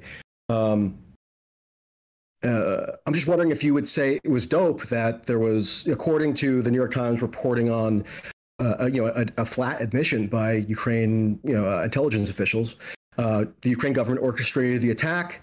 It appears this is not 100% confirmed, but there's strong indication that it very well could have likely was a truck attack, and even that explosives were placed onto a truck. Again, I'm not asserting this is 100% factually true. I'm not sure. But one of the likeliest scenarios now is that there was a truck brought across, went across the bridge. A huge amount of explosives have been surreptitiously placed into the truck by Ukraine intelligence services, and the driver himself looks very likely to not even have been privy to this, meaning he was incinerated in an instant, not knowing that he was transporting this enormous amount of explosives across the bridge. Sorry, wait. The leading theory is that this was just wait. I'm sorry. 4 civilians were killed in which was pretty a quintessential terror bombing, very reminiscent of what tends to be seen with groups like Al Qaeda or ISIS. I'm just wondering what you think of that So attack. wait, You think it's dope? hold on. So a couple of things. First of all, Yeah. I have not seen any indication that the guy driving the truck was just unaware of the like I'll 3 send you the tons of indication. explosives. Please do. Okay, I'll do it right now if you want. Yeah. I mean, where so should I set so it? first of all, as a proud warrior of Allah, I am fully in favor of suicide bombings to destroy critical infrastructure. The bridge is a Okay. legitimate military target. It's So unfortunate. the pro-suicide bombing stance is another thing that you and I just will have to agree to disagree on. Yeah, that's called being anti-imperialist, buddy. What Oh, you think? Wait, who do you think ISIS is pro-suicide fighting bombing being against? anti-imperial. Okay, I'll have to think that one over. Yeah, think it But over. go on. Anyway, Yeah. so that's one, and two, bridges. Pro-suicide bombing. I mean, Bridges are that's a bold one. bridges are legitimate military targets. Carried a lot Yeah. of military equipment across. This Right. is internationally recognized. There's no doubt about it. It's unfortunate What is that it? What's civilians internationally died. recognized? Unfortunately, civilians die in war. Maybe Russia Right. shouldn't have started the war. That'd be good. What's internationally recognized exactly? The legitimacy of bridges as critical military infrastructure. Nobody treats Okay. the bombing Right. of bridges as civilian Well- infrastructure, like a hospital or something. Okay. Well, what's definitely true is that the justification for this particular bombing was heavily emphasized in terms of its symbolic import. Yeah, there are also references to the alleged military impact that it had, but there was a huge amount of emphasis on the symbolic import for top Ukraine government officials like right away tweeted "Happy Birthday, Putin," or the Ukraine Defense Ministry was touting the symbolic importance of the attack, and yeah, they kind of shunned it in some critical military some infrastructure and also justifications for it. But it's on the factual record that hours after the attack, the rail lines resumed. And so, if the point of it supposedly hopefully they was get it again. to disrupt military logistics, then it radically failed. And Oh, wait! You're mixing a bunch of points. For one, like I know you're doing like the whole Kremlin screed here, but first of all, no, I haven't actually analyzed what the Kremlin said about this topic. I know I've looked at So reading Michael, the New York Times. I don't really view to be a Kremlin kind of propaganda they didn't organ. take down the full bridge. That's fine. They can do it again. There are more explosives in the world. And second of all, yes, it is a critical military infrastructure. On the civilian motorist on the critical military of the bridge. Infrastructure, yes. Right, the civilian motorist portion of the bridge, incinerating for so that is bridges. Dope. That's dope if it maybe halts rail transit for like, I don't know, 2 or 3 hours, and then after that rail transit. Wait, you realize if that bridge comes... all the same military logistics can be transported Michael, on the rail. So a bridge can be... I'm just helping educate you. A bridge can be critical military infrastructure, and civilians can also use it. Michael, a bridge can be critical military infrastructure, and also civilians can use it. Much in the same way that, okay, you're going to hate this comparison, but it's direct. It's not a moral one either. Yes, I will. I will compare to another war. That's incredible. I know. I never thought you'd make a World War II analogy. Well, I know you don't like it because you hate having to defend Putin and Hitler in the same breath. But so when we bombed the rail, Michael, why World War II analogies need to be critically examined because they're always using these ridiculous ways. But go ahead, yeah. So when we bombed the rail stations in Germany. Wait, Michael, I know, dude, I know you're salty, but you can't literally just like whenever you're mad that I'm saying something. Okay, you have to calm down a little bit. No, I'm giddy actually. I'm entertained. Yeah, you're in like the third cope stage here, which is where you're pretending to not care even harder. Cope stage. Can you send me like a diagram so I can understand the various stages of cope? Because I'm not familiar. Yeah, you can't pull the snark off. Please stop. It just makes you look sad and retarded. Okay. Well, maybe I'll become gay and then I could be snarkier. So to draw an example, okay, not a counterfactual, which I know you don't care for.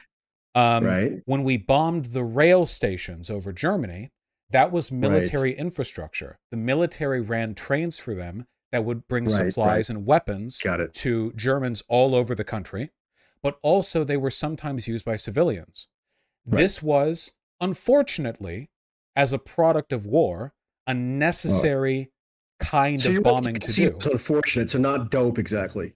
No, I think it was dope that they bombed the rail stations. Civilians were Wait, incinerated. yes, Michael, I do think it was dope that we beat the Nazis. Send a letter of condolences to their families where you remark that. Well, maybe if they didn't want to lose civilians, they shouldn't have started the war like Russia did. Yeah. So maybe the civilian. When you invent a civilian casualty-free way of conducting, Michael. I don't know if you've ever read like the manifestos around 9/11, Michael, but that's Michael, when you invent a civilian casualty-free way of conducting a war, let us know and let the Kremlin know too, because they need it more than Ukraine does. Okay. Well, yeah, maybe I'll become a military strategist and like furnish a totalistic conception of war that is free of military casualties. On second thought, I'm not I'm not like a war planner, so that's not my deal. My deal is just recognizing when a truck terror bombing has taken place and when 4 civilians have been incinerated. I look at that. Yeah, it sucks when civilians die during a war. The rationale, almost perfect. It's uncanny how in accordance the rationale put forth for it is with the rationale put forth for very similar attacks taken by like Al Qaeda. We're literally. You mean like war? Askew. He's just repeating tweets that he's like typed out right now. No, I'm not. So I haven't typed these Michael, tweets. In war, sometimes you have to do things. I'm just going to mute you. Tweets. All right, I muted him. So to explain to anyone who's a fan of his, I guess, in war, sometimes civilians die. It really sucks, but unfortunately, the only way to avoid this is to not do a war. Since Russia's the one that started the war, I'm holding them to that. He's still talking. He's still going. He's still going.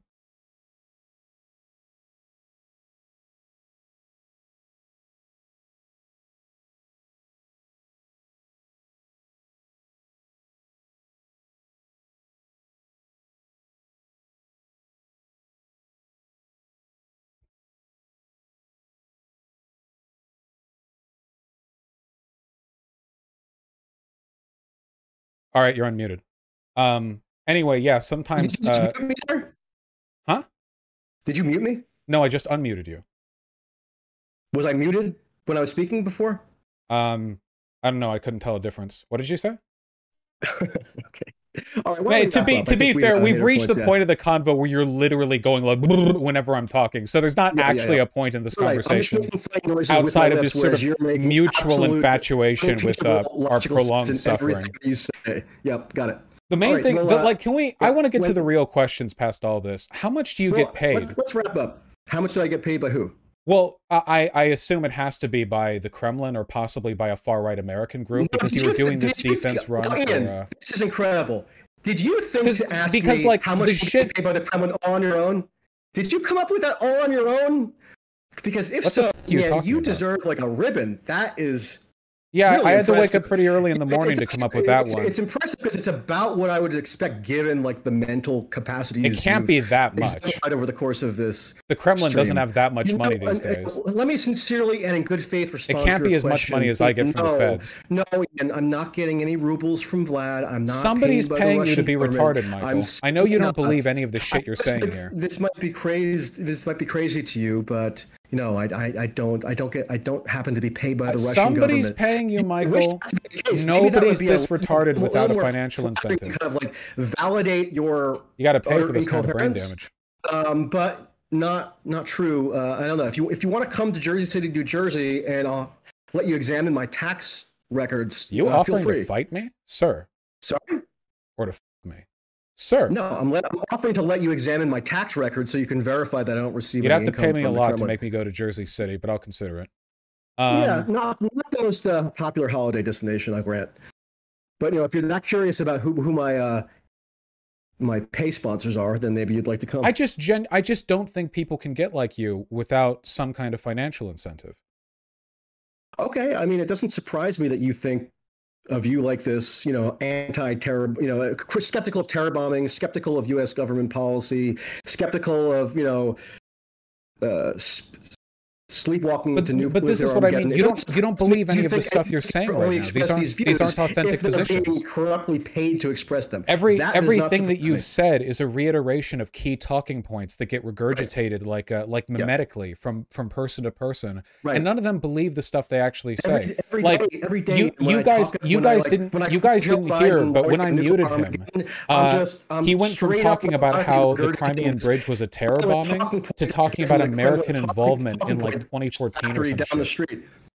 But anyway, again, you're like a bunch of Twitch detective. You cracked the case. You figured out that anyone who's wary of U.S. policy measures that maybe could increase the likelihood. I'm wary about more. Michael, take your shirt off. By Putin. Check in the mail. Michael, take your shirt off. Michael, take my shirt off. Take your shirt off like Putin. Take your shirt off. Because there might be children watching, I'm not going to take my shirt off. Wait, what's wrong with your bare chest that would necessitate that? It's very hairy, so it could be frightening to some. Oh, that's fine. I'm hairy. I wear like low V-necks sometimes or tank tops. I've got a chest hair that goes all the way up to my beard. Well, I mean, you should already say viewer discretion advised due to just the small patch that's visible. He's wearing a wire. Yeah. Anyway, Ian, I know we mix it up and we can be critical of each other, but I actually do enjoy the back and forth with you. Maybe you don't believe me, maybe the viewers don't. But I'm a sort of a naturally person naturally disposed toward debate, so I don't take any of it personally. And actually, it's helpful to sometimes illuminate certain points of contention. So I appreciate you having me on. I wish I could say it's mutual, but I genuinely hate you. I think you're evil, and I don't think that you believe anything you've talked about here. I think you just. I think that strategic ineptitude is your the name of your game. I don't hate you, and I have no reason to doubt the sincerity of Of course not. The stuff I say, I believe in it, and I say good things too. No, you shouldn't have any reason to hate me. One day that you see the light of Allah, you'll come over to this. Well, that's where I guess we also differ. Maybe we can wrap it up on that. You hate me and think I don't believe anything I'm saying, where I don't believe that about you. That's a point of differentiation between us. Yeah, well, that's fine. That would be like a piece of shit and a human looking at each other, and they, I imagine, would have respectively different opinions on the smell of the other. Okay. Well, I'm it's not hypocrisy. It's not like a mark against the. I'm eager for people to judge who looks like the piece of shit in this situation. Relatively speaking, because I didn't say any terror bombings were dope, for instance, but that's one of your strongly held. It's called being an positions. anti-imperialist, Michael. And see, anti-imperialist terror bombing. I agree. That's out of curiosity, thing. What does terror bombing mean?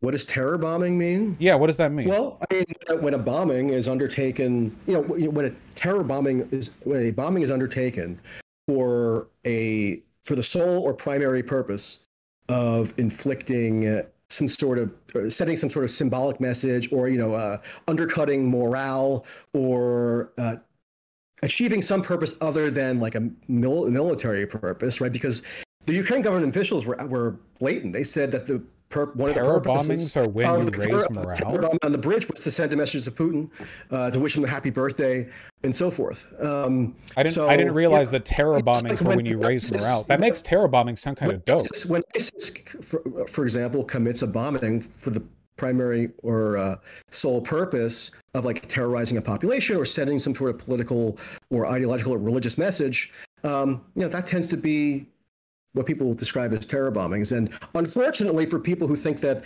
the clearest moral imperative ever to exist in all of human history is that U.S. policy in Ukraine is good. Why do you keep saying that? Terror Are you schizophrenic? When did I say this? Maybe you didn't put it in exactly those terms, but for people who think along those lines, they, these billions of dollars. But this is what I mean when I say you don't believe the shit that you're saying. Like, you have your pre-programmed lines. It has nothing to do with what I say. Conduct of terror bombings. So, that seems like something that should be given some thought. So terror bombings are when you do a bombing that has the purpose of raising morale? I didn't realize that so many people were terror bombing. Or countering morale of like the people you're bombing, or of like the enemy state you're bombing. Oh, that's crazy. Yeah. I didn't realize that like bombing military targets, if it raised morale, it became a terror bombing. Are you familiar with like Al Qaeda and ISIS and those? No, I don't know what those things are. The IRA, like the Irish Republican Army, like classic kind of terror groups. These are the grounds on which they tend to commit their bombings, because when the IRA conducted bombings, they generally were not, or much of the time, it wasn't aimed at destroying the British military, which is, they weren't able to do, but it was to send a symbolic message of sorts. And, that's exactly what the Ukraine government officials themselves say is what the huge facet of their justification for this particular terror bombings. Therefore, the terror bombing definition. So maybe you want to read up on that whole subject. Was Normandy a terror bombing? Sorry? Was Normandy a terror bombing? Was Normandy a terror bombing? No, Normandy wasn't a terror bombing. Wait, Normandy that was just the combined Allied landing in Normandy and Iwo Jima was huge. An opening of a new military front. Well, it was about raising the morale of the French resistance. Okay, yeah. All those innocent Nazis dead. Yeah, so yeah, you're right. Based on my logic, it must be the case that Normandy would have to be a terror bombing, just like Al Qaeda. Based on your logic, we'd all be speaking German right now, Michael. You've ascended to new logical heights. Well, I do genuinely think that you're pro-Hitler. I just think that you would never own up to it directly. I don't know if that's because it's part of being pro-far right today, or because you're anti-Semitic or whatever. But you nailed it. I'm not committing to whether U.S. involvement in World War II was good or not. Just pro-evil. Just love evil. Just I do think you're pro-evil. I do think that. I think you're morally in favor of things for being bad. Most evil stuff that's ever existed. He's admitted it. That's what motivates me to do what I do. Again, he's admitted it. This is the breakdown at the end. You're the smartest guy on Twitch, for sure. I'm not on Twitch, dumbass. Oh, whatever the hell you're on then. What are we on? I don't even know. Discord? Is it just Discord? I thought we were on Twitch, but whatever. We're on YouTube. Oh, is it? Okay, good. Well, by far the smartest guy on YouTube. Well, I would have to be here because people can lose their lose their Twitch channels for bringing on Nazi apologists, but on YouTube they're okay with people like you being okay. We shouldn't bring on any Nazi apologists. That would be jeopardizing of you, I guess. I agree. Let's get rid of them. Oh my God. All right. Well, that went about as well as I expected, I think. By the way, I want to make it clear, by the way, okay? I want to make it perfectly clear. The fact that I went 90 minutes without once hitting the mute button is a testament to divine levels of patience on my part. Untold depth and strength of character right here. Yeah, so my impression, so obviously eventually that convo got to the point where he would literally interrupt everything that I said, and when I did complete a sentence, he would just deliberately misinterpret it and then go on a tangential point. So it was kind of a waste of time. But I think if anything, all of you should recognize this is the caliber of evil that we're dealing with. It's not people who will just openly proclaim stuff that he believes, being pro-Hitler, which again, he went on Twitter tirades on how US involvement in World War II actually made the Holocaust worse. He wouldn't commit to saying our involvement was good. Instead, he was well, actually, did you know that we started it? And his version of we started it was we had troops voluntarily placed in our neutral country, Iceland, and German ships invaded territorial waters. It's Nazi apologia in everything but explicit admission, right? But anyway, rather than being open about all of that, instead, I think that he'll just say anything, right? If he's challenged on a position directly, then he'll just not respond to it. He's just very slimy. Do you guys remember the first conversation that I had with him where he would literally refuse to answer anything about BLM or trans women? Remember?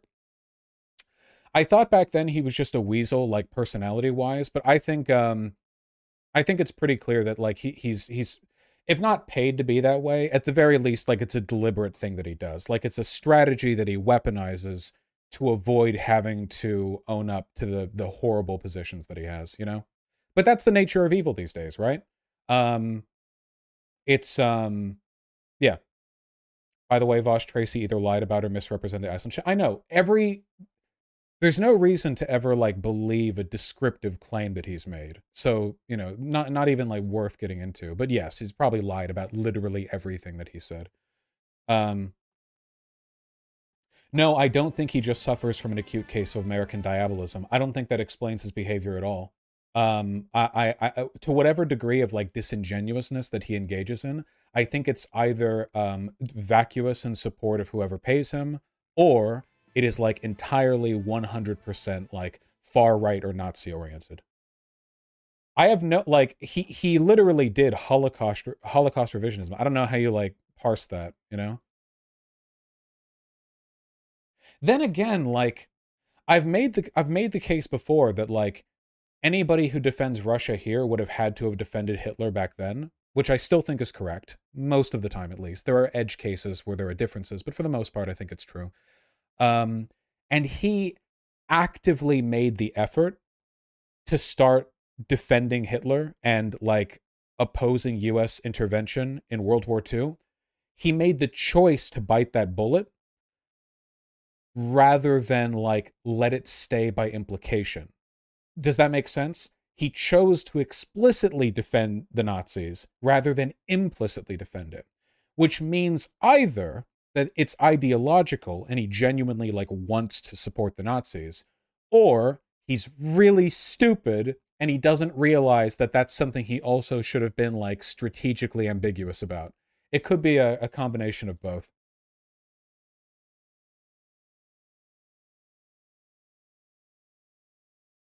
Do you think it's possible he just can't comprehend the subject matter? No. I think that I think that the whole don't attribute to malice what can be attributed to stupidity thing has gone too far.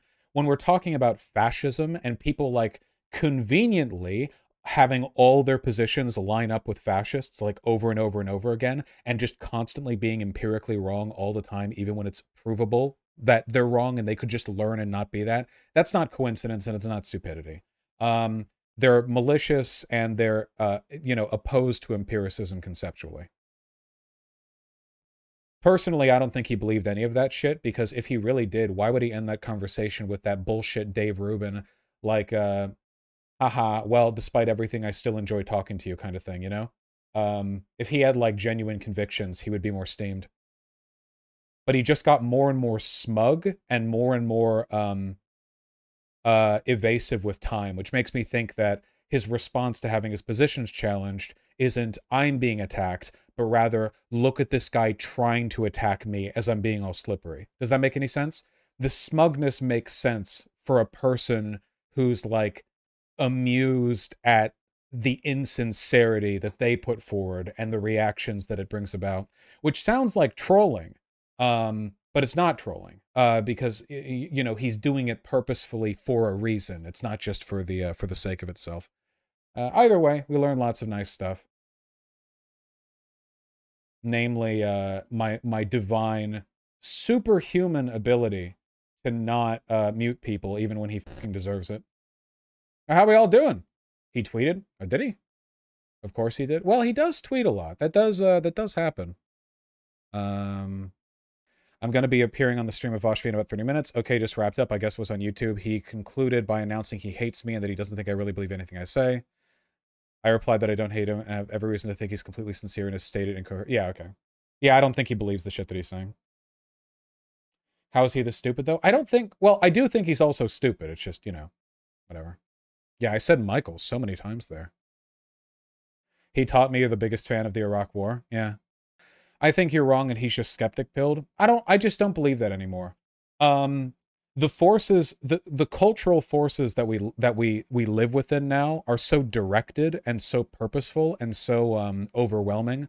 I don't think people just have like curiously incoherent beliefs that just happen to be more like so and so. I think that things for the most part these days are pretty locked in. Thank you, Lilith. The truck thing was an obvious lie. Yeah, just assume any claim he's made is dishonest. There's no reason to... Apparently he was citing like some Russian released like truck scans or something. I don't know. I don't like a Kremlin talking point. He was also citing history books by cited anti-Semite David Irving. Wait, when did he cite David Irving? Saddam Hussein was apparently in the truck as well. Oh, he didn't cite Irving, only people that Irving cites? Gotcha. I can't... Dude, when he said that he didn't realize that Alexander Dugin's daughter was a state official, oh my god. He actually seemed to be surprised by that information. I have no idea how... I think he knew that, and he was just relying on me to not know that personally. I'm going to attribute literally everything that he does and says to malice. That's my choice. That's my belief. That's how I'm assigning this. It's all deliberate and it's all malicious. Yeah, she's not a state official anymore, that's for sure. Pure cross to bear, yeah. You really don't like him, huh? No, it's not a matter of liking or disliking him. It's a matter of understanding the evil you go up against, okay? His behavior is optimized for dishonesty. He's not just casually dishonest or casually wrong or casually slippery or casually misleading or casually evasive. He's optimizing for all of these things. I don't think it's possible for a human to accidentally do all of that while also just happening to rep the party line of a fascist government, point by point by point by point by point, with the precision and reliability of a paid actor. I just think it's bullshit that anyone could be like that by accident. Yeah, professional evil. Does Michael Tracy grift like he's left-wing? Yeah, he does. He poses it like he's anti-U.S. imperialism and so on. But, you know, of course, he's just whatever. Vosh, she was technically not a state official. She was a journalist and activist, but held no real state position. If you're... So, hold on. So, Alexander Dugin's daughter was a head journalist at a state-run... Hold on, where's the damn Wikipedia article? Daria Dugina. Okay. First of all, her dad is one of the most powerful people in Russia, in an oligarchy. She worked as a journalist after university, writing for RT, and the pro-Kremlin conservative channel Tsargrad, using a pen name. She was the chief editor of a disinfo website called United World International, which was owned by Putin ally Yevgeny Prigozhin, who also controls the Wagner Group. That's right. She literally was the chief editor for a far-right disinfo website that was owned by a Russian oligarch and the controller of the Nazi militia. She was also a press secretary for her father, who, again, one of the most powerful people in Russia. Alexander Dugin. Outspoken supporter of the Russian invasion of Ukraine. Said the war crimes against Ukrainian civilians by the Russian army were staged. Yeah. When are you debating Chomsky? At least he won't try to shout over me. Jesus. Vosh, show us evidence that Dugin has any influence? Wait, I recognize that. Oh, whoops. Okay, yeah, you spent this entire time defending Russia today. All right. Lol, are we okay with suicide bombings now? Imagine pretending to be a progressive and not being in favor of suicide bombings. Couldn't be me. It's the cop rapist guy. Wait, that's the cop rapist guy? That's the 15-year-old who was like, if female cops get raped, maybe they should have been cops. Oh, well, there you go. This is the moral character of the people who disagree with me. Thought I recognized that name. Debate number 2. No.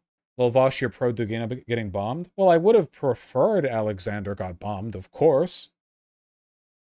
At worst, it's morally a wash. Yeah. I'm impressed you haven't banned them yet. Oh, they're fine. They're doing okay. So how are we all doing? Did we all appreciate the utterly fucking worthless conversation? I feel bad because normally from these debates, I try to instill, you know, like we try to learn something or engage. But obviously that conversation was like talking with an unruly child. There wasn't really like a, you know, there wasn't really like any, any like exchange of information. But I guess all of my positions have been pretty straightforward. So I don't, you know, I'm not like holding out on you guys, I don't think. Funnily enough, I don't have a headache.